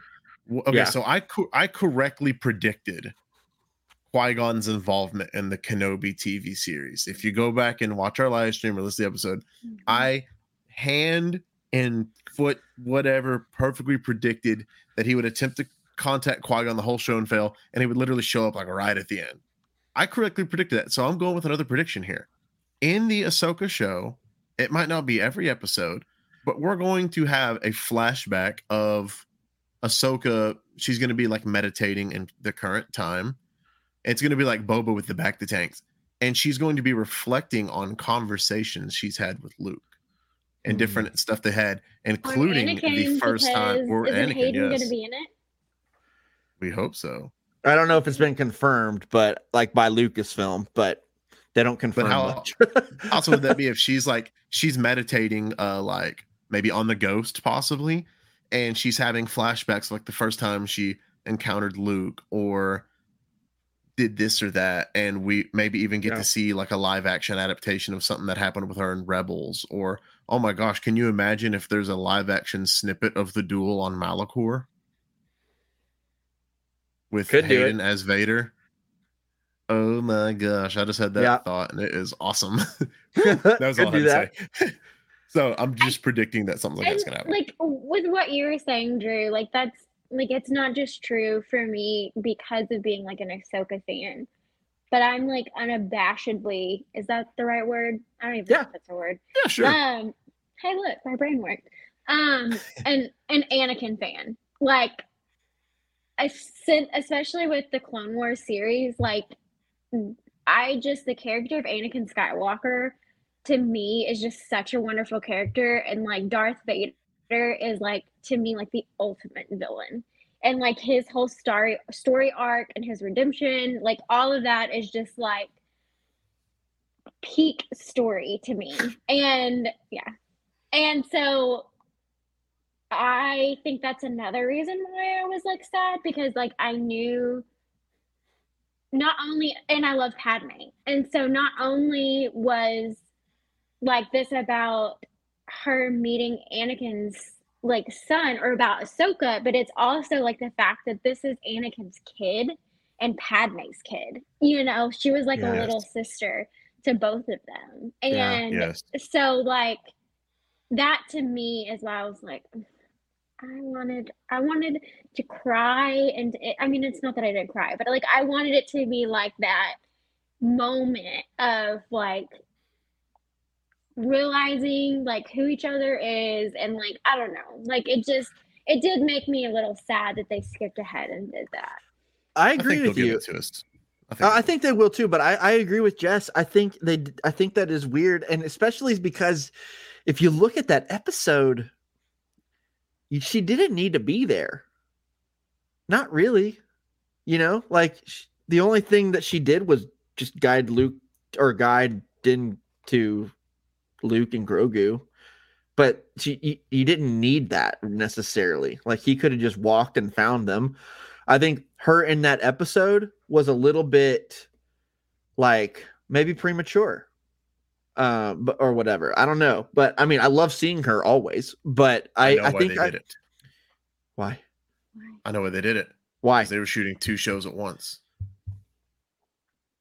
Maybe. What does that have to do with it, though? Well, I mean, you know, they wouldn't get Rosario Dawson and all that get up in costume and have her just to show up for, you know, roughly 2 minutes or so of the Book of Boba Fett. They were shooting maybe some of the Ahsoka stuff at the same time. And they just happened to just little shared studio time. It could have been a day that Lucas was able to be on set too. Oh, that would be cool. Could have been. I don't know. I'm being very just throwing kind of just like very just outlandish predictions tonight, but you know. It's like, I mean, it does make sense from a production standpoint. If you are filming stuff and you're gonna have one character there already and somebody's already in all of that, like it does kind of make sense for. But don't throw them in. But don't throw them in unless it works for the story. And what was her point in that? But I feel like story? that's what they did. But I'm just saying, I feel like that's what they did. Like maybe I don't know. Mark Hamill was there. She got to meet Mark Hamill. You know what I mean? Like. This is Drew, by the way. Drew Tavares. Sorry, Drew Tavares. What's up, Drew? How's you doing? Hi, Drew. Other Drew. Other Drew. Dude, I don't know. It might have been the only time for her and Mark Hamill to like really, I don't know. Yeah. Or they really wanted a cameo. That's possible. Just for fun. All of these are not good reasons to come on first. And they're not solid reasons, and I still don't love that. Like I mean, I've already given my like critique of it, but I mean, it is what it is. So. Which is something we praise Dando for. I just feel like that show could have been so much better than it was. I agree. It was such a weird way to tell the story, the structure. Drew, I know. I'm sorry. But it was a really weird way to tell the story. Like for me, I will stand by this forever. The best episode of the Book of Boba Fett was episode 2. It was peak. It was the peak of the show being what the show should have been. And just it was the peak of what the show could have been and should have been the whole time.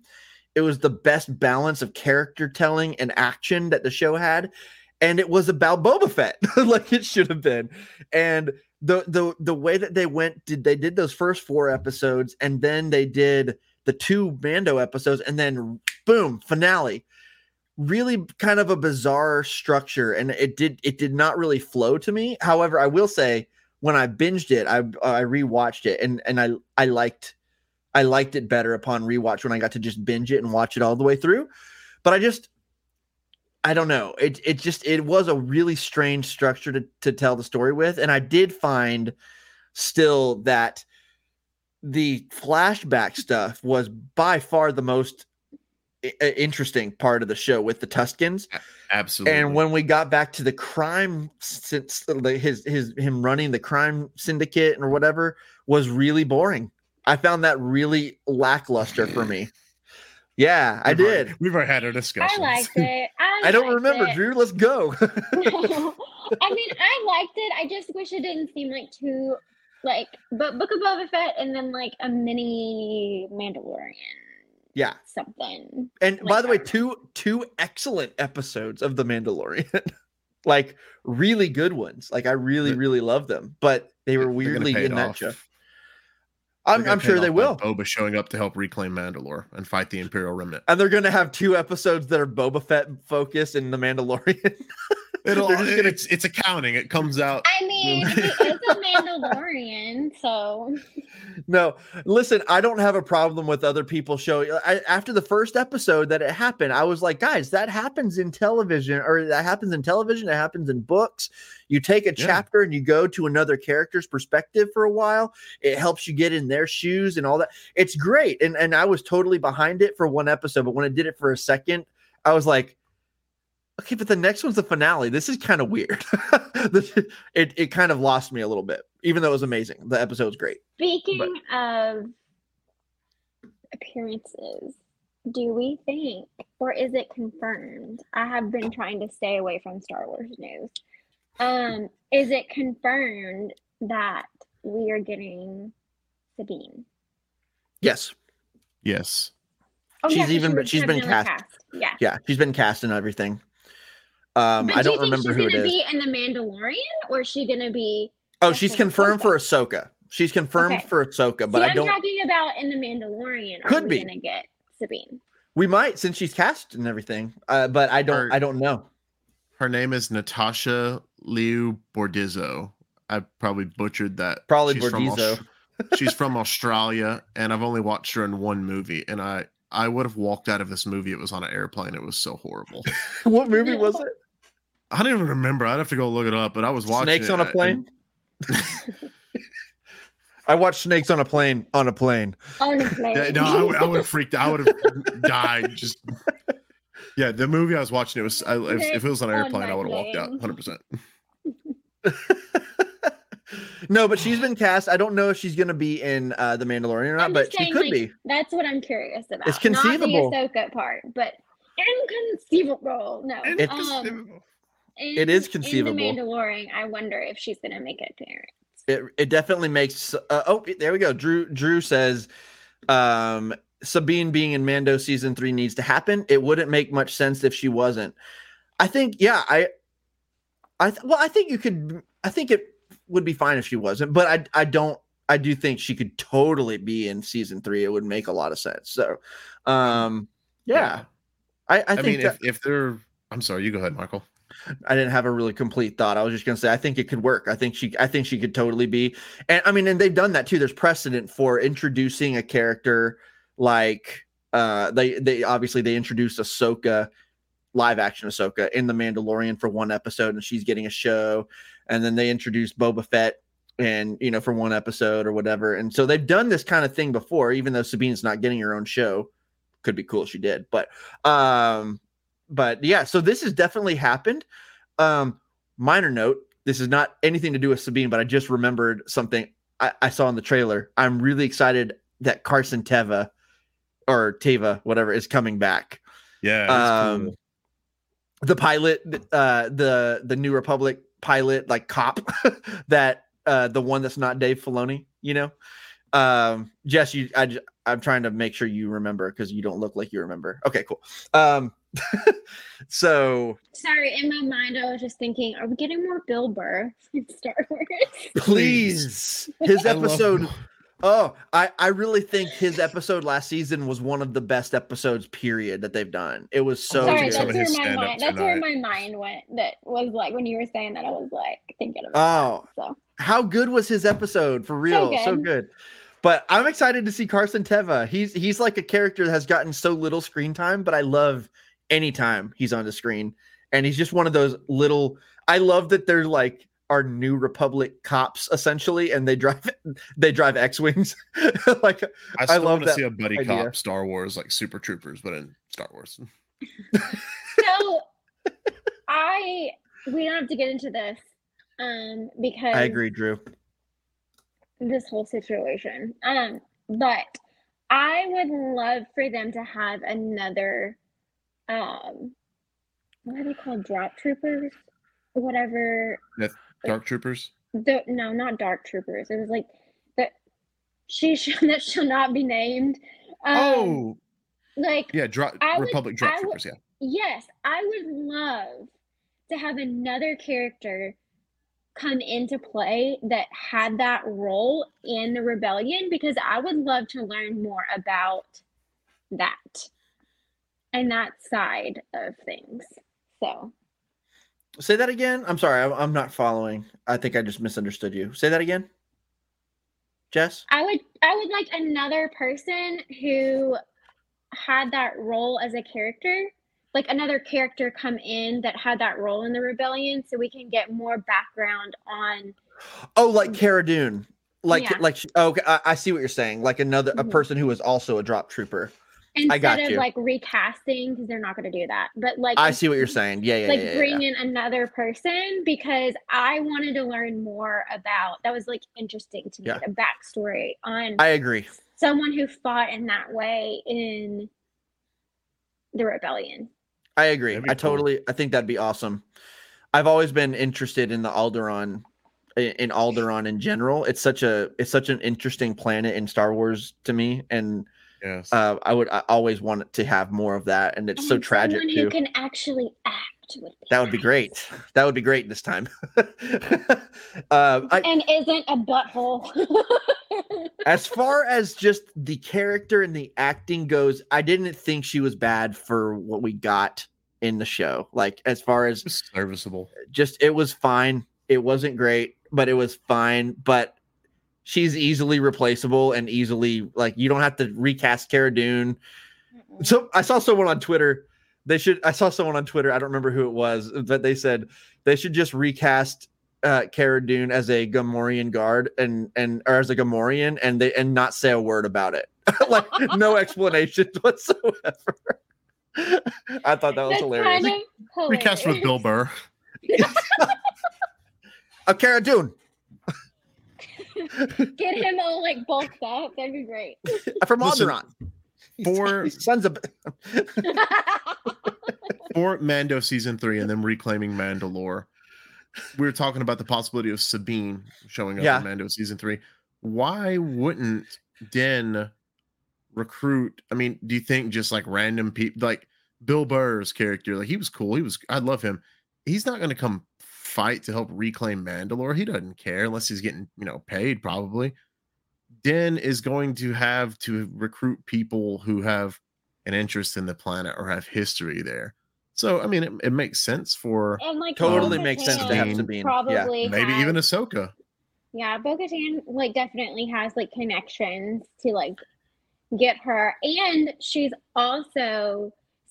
would also be a great person to give him more information on the Darksaber. Yeah. For them information on the Darksaber. Plus there's a lot of history and there could be a really great emotional element to bring in. Like, I think that there could be a way of making. I predict. I know I'm not the only one that predicts this, but I predict that I think that Bo-Katan might be not. I'm not going to say villain, but she could be an antagonist for Din in this series, because we have that whole conflict that was kind of set up at the end of season 2. Din has the Darksaber and she has to win it from him, like, and she Gotta wants get it it from me. And so I think there could be a conflict there, but I do think that I don't think they stay enemies at the end of the day. I don't think that happens. I wonder if Sabine could have something to do with it. You know what I mean? Like, she's like, Sabine and Bo-Katan know each other from the past, and I think that could be an interesting way to bring her in. And plus, we've all been, remember in season 2, there was that shot in the trailer of who ended up just being some rando Mandalorian, but it was another wrestler. I cannot remember her name. Drew. Casca Reeves was her name. I knew it. There you go. Thank you. Her real, I knew you'd the know. real name. Oh gosh, what was her? And then Sasha Banks. Sasha Banks. Axe Woves was the other dude. Yeah. So there was that shot of her in a robe or something like that, and everyone was like, "I bet that's Sabine. That's Sabine." Like, everyone was. We've been thinking Sabine is going to show up for like forever anyway. She works in the show. She could have been like hidden in different places, and then when she's introduced, we could be like, "Oh, that was Sabine." You know what I mean? Like, she's sneaky. She's like that. Sneaky. By the way, Jack. And she's been around with Ahsoka, so I'm pretty sure Ahsoka taught her some sneakiness too. True. By the way, Jack has the best opinion of the night. Yeah. He says, "I just need Hondo in any shape or form in live action," and I totally agree. And honestly, The Mandalorian is the perfect tone for that. Like, The Mandalorian is fun, and he's a galaxy's edge. He's alive. Yeah, I mean, right? No, I really think that they have to have him on eventually, and with the and they could even do the thing with. I think I said this before on here, but. They could even, in season 1, we had Queel. Remember Queel? Rest in peace. We had him, and he was acted by an actor in the suit with, with all the makeup and all that stuff, but voiced by, I'm blanking on the name, but an older guy actor. I cannot remember. I'm blanking on his name right now. Very, very popular. Yes. Dude. Jack, help me out here. I know you know this. But yeah, he was voiced by someone else, and so the idea of Hondo being voiced by the voice actor that voiced him, Cummings, what's his name? Jim Cummings. He could absolutely voice him without acting him. You know what I mean? We could have an actor play him, and it would be perfect. I think we could absolutely have that. Nick Nolte. Yep, there it is, right there. Hey. That's the person right there. Thank you. That was Jack, right? Yeah. Thank you, Jack. Not you. We named the monkey Jack. I'm just okay. Pirates. I told them not to park on that. Hey, we're talking about pirates. Hondo. It's perfect. So yeah, I agree, Jack. I think Hondo would be amazing in the show. Really. Din's gonna be like, we need an arms smuggler to get weapons onto the planet of Mandalore. And Ahsoka will be there like, I know a pirate guy. He can help us. And Hondo shows up. If it's anyone but Hondo, I swear. Ezra, you lied to me? I've never been so proud. I love him so much. Hondo's so great. It would be great to see Rosario as Ahsoka be like, I know a guy. And then I love it. There. I love it. All right. Any other Mandalorian thoughts, predictions, opinions, things? It's going to be of that awesome. Nature. I'm so pumped for it. It looks. I totally forgot it was like this March. For some reason, I was thinking March 1st next year, and I was like, wait, it is 2023. Yeah, it is. We're in it now. In fact, I just realized my debit card expires in like a month, and I was like, oh, it's happening. It's always seemed like so far away. Let's see here. Okay, so Jess, you're about to have to leave, right? Mm-hmm. Am I right? Yeah. So I guess we can bid you adieu, and Drew and I can talk some Bad Batch, and then we can wrap this up. Yeah. I am close to being finished rewatching season 1. Where are you? Bounty Lost, the one after Bounty Lost, I think. So you're like halfway. Yeah. Me and Holly she's watching through season 1 with me right now, and she really loves the Bad Batch too. It's so good. She I'm enjoyed so the glad. Clone Wars. We watched it together for the first time. She really Yeah. loved it. Jack's got to go as well. Jack, I'll see you later, man. Thanks for joining us. You're the best. Yeah, I don't know what it is. The Bad Batch really is just like my jam, and I can't really put my finger on it. It's got a great balance of fun and cool lore stuff and emotional storytelling, but mostly it's just fun. I just love good. I just so love fun. the each little individual adventure they go on. And I think last time I've rewatched it a few times now, but last time I rewatched it, I think every single time I watch it again, the episodes that stand out for me the most are just the ones that we get to see, like where like episodes where we see what the Empire is doing to other planets a lot more closely. So like that episode where that took place on not Saleucami, that one is one of my favorites. I watched the one where they went to Raxus. That was so good. That's the one. That's the one. Yeah, I love how they start that episode with the governor or whatever, and he refuses. Yeah. The senator, and he refuses to comply, and he gets arrested. That's such a great opening, and then seeing the Bad Batch have to be like, we're not going to help them. They're separatists, and being like, oh wait. The separatists aren't the bad guys. Like that whole thing is so interesting to me. And then having the next episodes being the ones on Ryloth. I loved those episodes. Yes. So much. Here's the other thing. I feel like Raxus is like such a underplayed planet. That place is beautiful. The architecture, the trees. I'm like, I want to get a live action this planet. It's gorgeous. So cool. It's absolutely gorgeous. Yeah, I love it. And by all of the animation in the Bad Batch is gorgeous. All the places are. But yeah, Ryloth, those 2 episodes, that because I always loved that first episode of the Ryloth arc, we barely see the Bad Batch at all. It's all about the Syndulas, Is that changing up? For one episode, they come right back in the next episode. Also, there's 16 instead of 7, so there's that too. Fair. But yeah, well, y'all get to talk about the new episodes that I will hopefully watch soon. Yes, I'm pacing myself so that I don't miss anything, so that I get all the good nuggets before I start the second season. And I've been riding my bike while I watch it, so. Nice. Workout. I hope it's stationary. Yeah. No, I have a trainer for my bike. So you like riding around the block. You're like, whoa. No. I'm just in front of a TV. Just wanted that clarification to the listeners. Yeah. No. It's inside. On a trainer. I would not be watching anything while I was riding my bike. It's so rude when a jogger bounces off of your windshield when you're just trying to scroll Facebook. It's the rudest thing ever. Listen, I've been hit by a car. 0 out of 10 would not recommend. It was a minivan. I feel you. I nearly got killed at a demo derby. I totally feel you. You guys, you both have been hit by cars?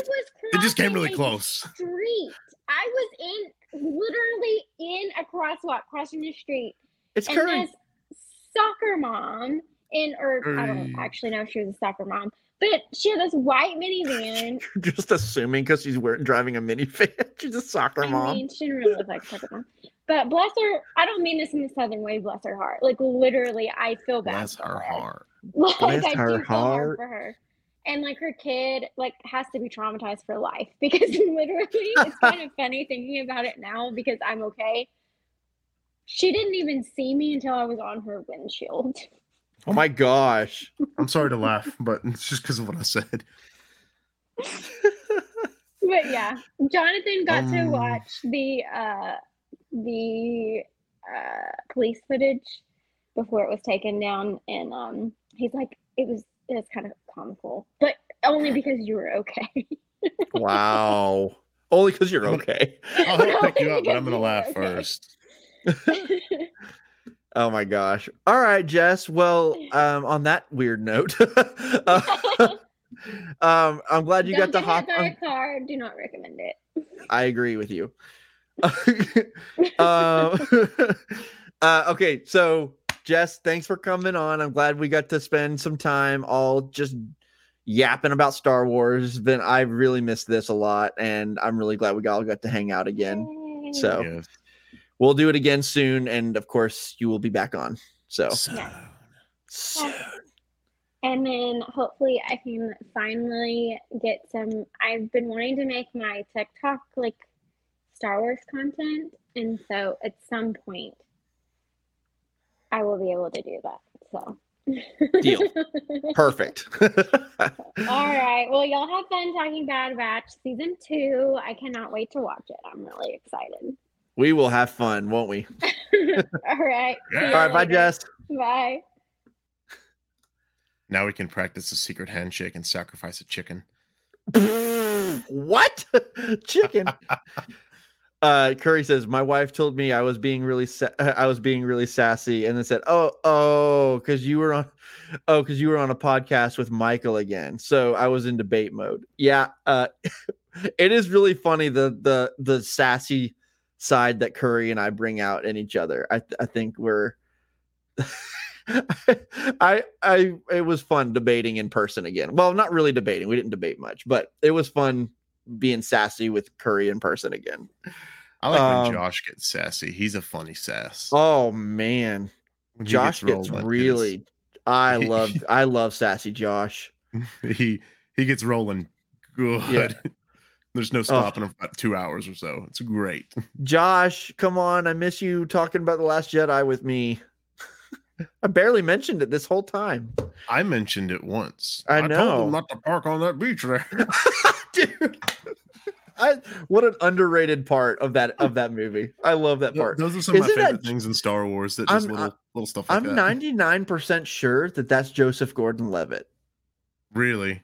Yep, he's in every Rian Johnson movie as a cameo at the very least, or a lead, and so I think that's him, if I'm not mistaken. I think I've never seen the movie Looper, and I really want to. I've only seen like half of it, and it's incredible what I've seen, but I haven't gotten to see all of it.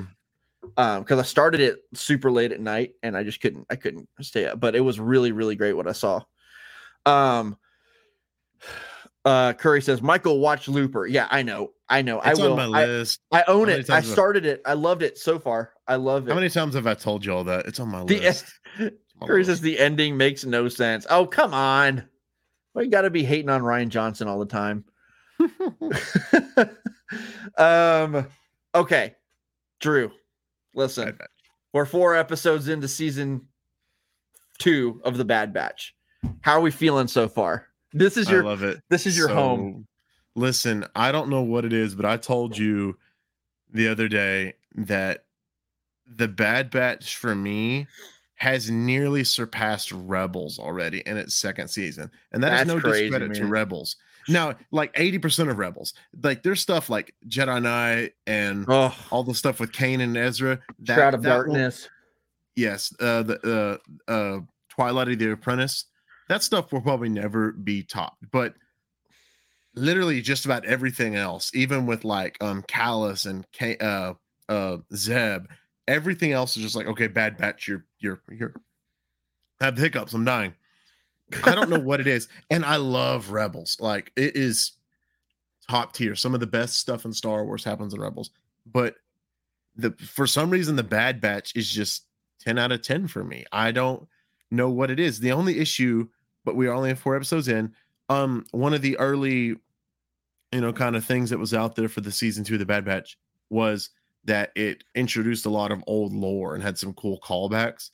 And we've not really had that yet, but obviously there's still the entire back 2/3 of the season or whatever to go. So I'm being patient, but and that wasn't even a confirmed thing, but I'm still waiting on that. So maybe it's just one of my unfair fan expectations, but it's so incredible. I love everything about the Bad Batch, top to bottom. It's just Yeah, I mean, like I said, I feel like this show just strikes a wonderful balance between like Yes. it's got definitely has emotional parts in it. In every episode, I was able to find really great thematic elements to it, but at the end of the day, it's just freaking fun. Like it's just Star Wars, and it's just Star Wars when it's fun, and I love when Star Wars is just fun, you know. And we've really grown to love each of our characters in the Bad Batch, and I think just Dare I grab him off the shelf? you better. But like when when we got the arc in the Clone Wars, I really liked it, and I liked the characters. There he is. Look at Wrecker, Uncle Wrecker. But we got we got them in the Clone Wars originally in that arc, and I liked them. I thought those were fun episodes. Like Curry said earlier, that was an arc that could have been 3 episodes instead of 4. But yes, it could have been. But I liked the episodes. I thought they were really fun, but they were really exaggerated. So I was wondering when they announced the show, I was like, I mean, I guess that'll be cool, but I don't know how they're going to do a show off those characters. They instantly made them, as soon as that first episode happened, they instantly made each of those characters much more than caricatures. You know what I mean? They were much more than like, hey, this is the Star Wars A team. That they're not that. They kind of are from Madagascar. They're real. They totally are. But they are real characters. I really care for Wrecker. With that whole mini arc where we thought that he was going to turn because of the chip, I was so nervous about that. And I'm still shaking from it. And the one that I'm really still waiting for, I need more with Echo. I need more focus on Echo. But I love so far this season, they have seemed to give more attention to Tech, which also needed to happen. And this past episode was tech centric, and it was great. It was just so fun. And so I'm loving the show, period. But what are your thoughts specifically? So you said you're waiting for maybe some more of the lore stuff that you're hoping happens, but when you're judging the show for what has happened so far, what's been your favorite episode yet? And what are you how are you feeling about the story so far and everything that's happened? So the story, it kind of, overall what the format's going to be. They are mercenary clones making their way through the galaxy, but slowly and steadily they're getting tied into more of some other stuff going on, and because of their convictions and their history, they're getting dragged into more stuff. And I really love seeing that. And crazy enough, the best episode was episode 3, which didn't feature the Batch at all. Yeah, it was Cody and Crosshair. But, speaking of Cody, where is he? I got a little custom Cody. Nice. And I'm about to order a little Bad Batch custom, like a little knockoff Lego set, and it comes with a Cody, so you can have him because I already have this one. Nice. And it has a Rex and a Jesse too, but I get Jesse, so too bad. But you can have the Rex. I already have a Rex too up here. That episode was incredible. And so my uncle, I was speaking with him recently, and he just kind of watched a little bit of the Bad Batch here and there, just real casually. And the Bad Batch, it's like my nephew is in 1st grade and he would love the Bad Batch. But what's crazy is that the Bad Batch, it does really so Rebels was like 90% for kids, and they threw some deep stuff in there. Incredible deep stuff. The Bad Batch is for kids too, but my goodness, they have not shied away from they've not shied away from anything that you would expect them to be able to cover. I mean, gosh, like troopers going AWOL, prisoners of war, PTSD, war profiteering. I mean, just they've not shied away from any of the deep themes that definitely happened in the Clone Wars, but they've really dove into them more. And then Crosshair literally shot that one person in the face, and it basically showed it. I was like, sweet, and Crosshair, I love that, Crosshair is obviously a villain, but they're showing that, his decision to leave the Batch, I don't think he's quite I don't know if he's going to come back to the Batch, because that would just be too easy, but he's really not loving the Empire right now. And one piece of lore they did bring back was the monument of the first battle, which was that big wall that you saw in Ahsoka's big arc.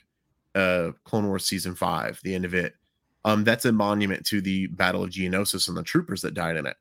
And Crosshair and Cody's talk that happened in front of that wall was, I'm not gonna say Andor level writing, but that was like movie quality level writing right there in a cartoon show. Yeah, I mean, I wow. love that. And I loved that scene was so good. Because I love how you could tell from that point on, like even that early in the episode, the way that Cody said, "Good soldiers follow orders." We've heard that said many times, and it always sounds a certain way, and you know how it sounds. But the way that Cody said it was immediately, "Good soldiers follow orders." it's a little like, flippant, like sarcastic. Like almost like he's definitely, you can tell like good soldiers follow orders, right? Like he's questioning it a little bit. And so you could tell right away something Cody was kind of dealing with stuff at the very least. He's definitely questioning things. And I'm trying to pull the quote right now from that scene because I liked it so much. Yeah. And another thing while you're pulling that up, something else that I've loved is that they're doing really cool stuff visually to tell us to like communicate certain things to us. Yes. And a really little thing, it sounds little, but something I really appreciate is that, you know, we've gotten into this, we're in season 2 now, and we're a little further along in the story, and the Batch and their armor is becoming more and more individualized, and each of them has more color, and each of them has more custom and like personality in their armor. Every single one of them looks different, and they've added to it as it goes on. And it's like, and you contrast that with, you remember in the Clone Wars, Cody has color on his armor, and he looks very distinguishable from other clones, because that's a lot of them did that. But now Cody, even his armor is it's the same armor, but it's black and white.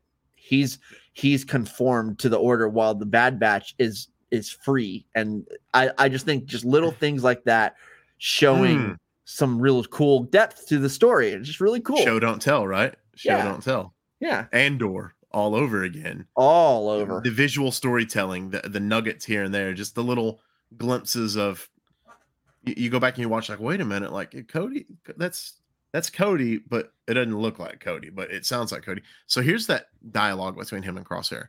Cody says, "Tell me something, Crosshair. This new empire, are we making the galaxy better?" And Crosshair answers, "We're soldiers. We do what needs to be done." I just want to do a little evil Crosshair voice. Soldiers. And then Cody answers back, "You know what makes us different from battle droids? We make our own decisions, our own choices, and we have to live with them. And we have to live with them too." Yes. That was huge, because to me, Cody is conveying a sense of regret for the things he's done. And we don't know what has happened with Cody between Order 66 and this portion of the Bad Batch, because we're still a year, maybe 2 into the formative years of the Empire right now. And Cody could have been through a lot during that time. And we especially know he was one of the first troopers to open fire in Order 66. Yeah. And you got to think that over time, whatever's maybe going on with his inhibitor chip, he's maybe starting to have these flashbacks and learn and see what's happening. Or maybe he has no regret 4066 and he just hates the Empire because it's not like the Republic was. And I don't know. I'm just really, that was the best episode. I don't remember what all you asked me to relay, but episode 3 was definitely the general best thoughts so far. Yeah, I agree. Episode 3 might have been the best episode of the show yet. Like it was that just good. Like it's up there at the very least. It's up there. It's up there in animated, like Star Wars animation episodes for me. Like I just thought there was so much in there to chew on, and it was, you know, I keep saying this show is so fun. It's just fun, but that episode was really not fun. It was like dark. It was dark, and there was a serious tone to it. And I do love when this show goes more serious because it's really good at it. Yes. Whether it's the Camino episodes at the end or the beginning, both of those. I'm two of those right now of the what War Mantle and all that stuff. War Mantle season 1. War Mantle. I'm two of those episodes right now. Yeah. That episode is amazing. I love that episode where they get Gregor, where they rescue Gregor. It's so fun. It's such a great episode. And that's some deep lore callback too. Right. Some stuff that I think they're gonna go to at Indians season 2. Yeah. As far as like the cloning facilities and the commando troopers. Cantus. Yeah. Oh yeah. I'm really, because that's some old EU stuff right there. Which is, I had a conversation with a buddy of mine the other day. He's kind of returning back to really being deep into Star Wars, and he's not watched a lot of the new any like the shows and stuff like that. And he's really enjoying going into those. And he grew up reading, me and him grew up like junior high, middle school together, reading a lot of EU stuff. And not all of it was great. Obviously, it was like a kind of a bag of Chex Mix. You want to pick out certain things, and there was no a great way to describe it was like fan, half of it fan fiction, half of it was good, and some of it was like really, really good stuff. And they're just kind of cherry picking here and there. They're going, Dave's saying, here, this was a wacky storyline, but this was cool. Let's grab this. Thrawn was pretty awesome. Let's go ahead and just bring him in. Yeah. That's obviously the best way to, because a lot of people were mad, including myself, when they were just like, oh, the EU's gone. Right. If they would have said the EU's gone, but we're just going to kind of implement it here and there, I think everybody would have been happy. But everybody wanted a reason to be angry. They wanted to be a Star Wars victim. They wanted to be and to be fair, and I know I've talked to Curry about this a lot too, and I think I have some sympathy too for people who, dude, you're invested in something, and it's just you're just told, oh, by the way, that's canceled now. Like we're done with that, and it doesn't matter to canon anymore. To be fair too, on the other side of things, it was never technically actually canon, but it was canon to itself. It was canon to itself, and it was canon to you because that's all that people had for years, right? Yeah. Between the original trilogy and the prequels, there wasn't Star Wars. You had the books. That was it. And so those people grabbed onto those things, and they had those in their mind. So I do have sympathy for people who were upset at that, but I also totally get, and probably would have done the same thing Lucasfilm did, said, hey, we're starting our own new canon, and we're probably, they'll cherry pick things here and there, but overall, like, I think that it would have really, from my understanding, and I have not read much of the EU stuff, but my understanding is there's a lot of contradictory stuff in that. It would have been really hard to even do a through line with it. There's like just a handful of novels that go together here and there, and then there's a lot of other, like, kind of like the TV shows like we get now. It's like they're related, but they're kind of wacky. And I got a little nostalgic thinking about that today, actually, because I went to Cersei to buy some new pizza ovens at a restaurant spot, and I drove past a bookstore that when me and my brother were kids, we bought a lot of Star Wars books and spent a lot of time there, including where I bought Tales from Jabba's Palace, which is sitting on the shelf over here. And I just remember the source material, the Boba Fett source material, the sacred text. But I can't get over enough how much I love the Bad Batch. And dude, me and you, I think, really see eye to eye on it. It is just we do. Yeah, it's so funny. It's like we just got done with Andor, and here I am. That first night comes, and I'm waiting at 2:00 in the morning. Like, okay, give me the fun stuff now. Like, I adore Andor. I said earlier in this live stream, Andor is my favorite Star Wars show yet. I think it is top notch in every way. Yes. Give me some fun silliness. Like, give me the wacky Star Wars now. I'm ready for it. And the Bad Batch is perfectly that. Because it's wacky, and then all of a sudden it hits you out of nowhere. Yep. With like something super serious. I'm like, wait a minute. Oh. And it does, and it continues the stuff that Andor did so well, which was it shows the Empire taking control, even like the process of taking control of different settlements and civilizations, and I love that they keep going into these, like, showing places that used to be separatist and are no longer the villains of the story, right? Because we always saw the separatists as the villains for a while because they weren't the Republic, but it's so cool seeing like that Raxus arc, or then that next. I really think my favorite episodes, sometimes depending on the day, sometimes my favorite episodes from season 1 is that Ryloth arc, where with Hauser and which, by the way, I hope surely we'll go back to Ryloth this season and see Hauser and see the Syndulas and stuff. I bet we'll go back, and I really hope so. But yeah, I love those, and just seeing the Empire and just them taking over and showing their true colors and people waking up to it. And like, it didn't take people long either. Nope, it didn't take people long at all. And people were like, wait, we just fought a war for this? And episode 3 highlighted that really well, actually. Like, they figured it out real quick. The separatist leader was like, so-and-so was like, oh, they're sending an envoy to talk. No, shoot it down. That's an attack squadron. Like, no. Yep. They figured it out real quick. Yeah, absolutely. Yeah, and then right after episode 3, like a super serious episode, they come out of the gate with basically a pod racing episode. And how much fun was that? It was fun. And Ben Schwartz, because I thought it was Topher Grace from that 70s show at first. And I saw that. That sounds right. And then I saw it was Ben Schwartz, and I said, oh my gosh, how perfect. And it was fun because I wanted it to be swoop bike racing from Knights of the Old Republic. And I was like, okay. I was like, disappointed it wasn't, but I was like, wait a minute, we got something even cooler. Like, and there's like 1,000 motorsports in the United States alone. Why wouldn't there be 10 million in Star Wars? So that was why not? Fun. Yeah. But the episode was great because it was tech centric, and tech is awesome. And everything with Omega is great, especially when it's Omega, Wrecker, and then someone else combined, because Omega and Wrecker are always like side by side and here funny, and then Tech's like the reluctant like father of the situation. Right. But what I loved about that episode was it was a very surprising little miniature character study for Sid. Because Sid was, I thought she was just going to be kind of like a kind of flexible side character, and she's really become a staple of the show. And us seeing her in a situation and that's twice Omega has stuck her neck out for Sid. Yeah. She did it when the Duran guy took over the Parliament, the Pike Syndicate. She was like, no, we need to help Sid. And then the big ugly dude was like, you don't know Sid, she's bad, she'll hurt you.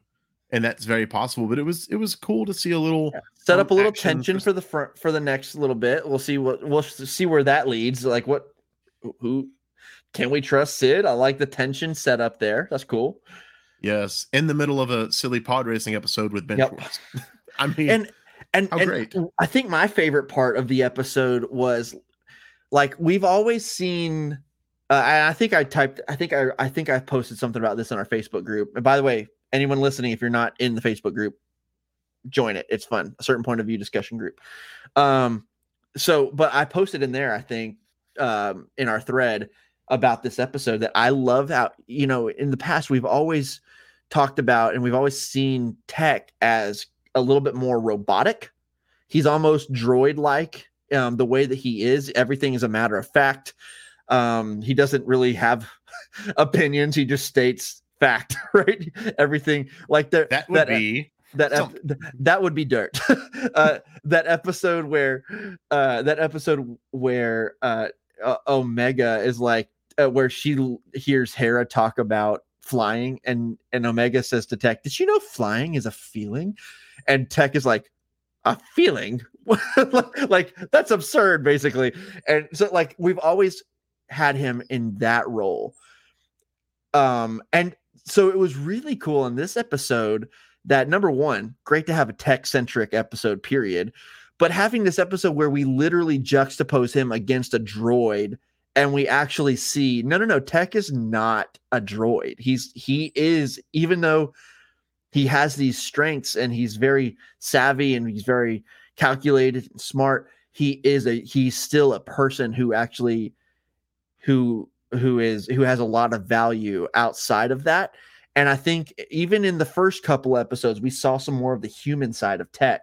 And I think this season is intentionally trying to show us more, like, no, Tech is not a droid. He's not R2 or C3PO or whatever. He's a human, even though sometimes we kind of view him as droid-like in a way. And so seeing this episode, you literally had him juxtaposed against an actual droid, who was Ben Schwartz. And him and the droid argued. That was, and they argued, and Tech was clearly the best. So I love that. That was such a cool idea, and I loved the execution of it. And again, such a fun episode. It was just fun. like And almost the Wrecker whole time. walk around with snacks the whole time.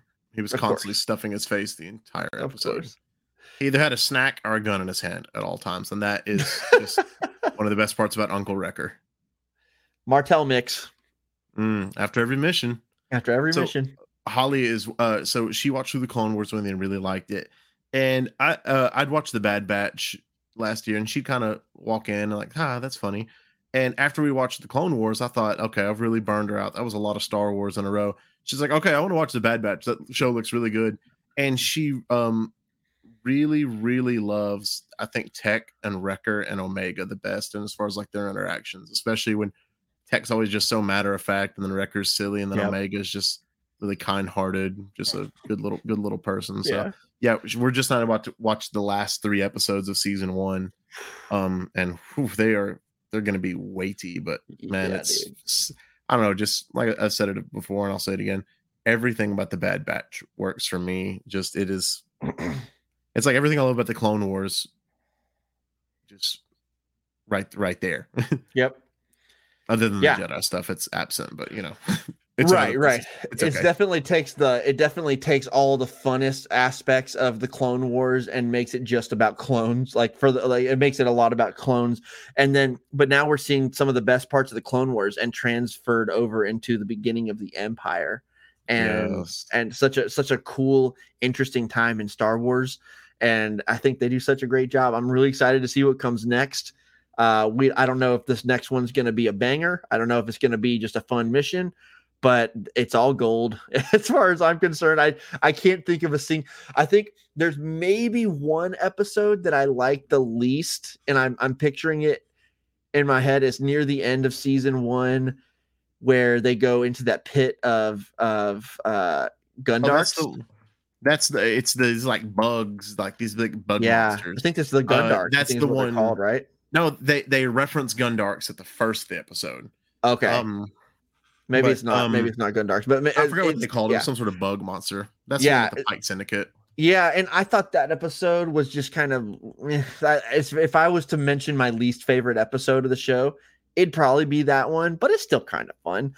I really think I really like every single other episode, and I don't even really hate that one. It is fine. So I'm trying to remember. I think there's a double release coming soon. Yeah, there's 7 and 8's a double. Yeah, 7 and 8, and so there's a few double releases. We've already had the first one, 7 and 8, and then the finale is 2-part, I believe. Yeah. So yes, the first 2 were double. Then the second on the middle season on February 8th is double, and then the finale. So 7 and 8. So we're on 5. So we just have a couple of weeks, and we got a double. There's 16. So the season goes through March 29th. Yep. And so the next one is called Entombed, and then Tribe, The Clone Conspiracy doubles up with Truth and Consequences, The Crossing. I have a feeling. I wonder if those are Cody centric. I'm really thinking so. We got The Crossing, Retrieval, Metamorphosis, and then these are some ones I'm very excited to read the titles of: The Outpost, Pabu, Tipping Point, The Summit, which is going to be Tanis, and then Plan 99, which is like opposite of Order 66, I'm guessing. So through March 29, and I just can't resist. And then I forget that we're going to get Gungi at one point too. Yes, I'm so excited. That could be this week for all we know. I'm so excited. It really could be. Like I said, we're getting a month overlap of the Mandalorian and the Bad Batch. I hope you realize this. Yes, we really are. It's gonna be fun. All right, dude, we've gone almost 2.5 hours. I gotta go. I have not eaten dinner yet. I'm starving. Mine's just starting to wear off. I gotta go find a snack. But man, this was so much fun. We're gonna do it again. Yes. We're gonna do it again as soon as we can make it happen. I guess we should totally do it again before the Bad Batch is over for sure. Like I hope we do it at least like maybe a couple times during the Bad Batch, especially if some more people caught up. Maybe like reconvene at like the double episode mid-season release. That'd be great. That'd be fun. I hope we can. And do then that. Maybe at the end too, kind of like start beginning, middle, end. Yeah, beginning, middle. Yeah, that'd be perfect. Trilogy, the whole thing. It's a great idea. Yeah, But yeah, so I guess we'll probably drop this on our podcast feed. At least it'll be super raw. I'm not gonna go and edit this really, but guys, So if you're still listening to the audio version of this, thank you. And why? I'm just kidding. No, but really, thank y'all for listening. Thank you for those who joined us live and participated in the chat. That's always super fun. And we're gonna do this again soon. And as always, may the force be with you. Always.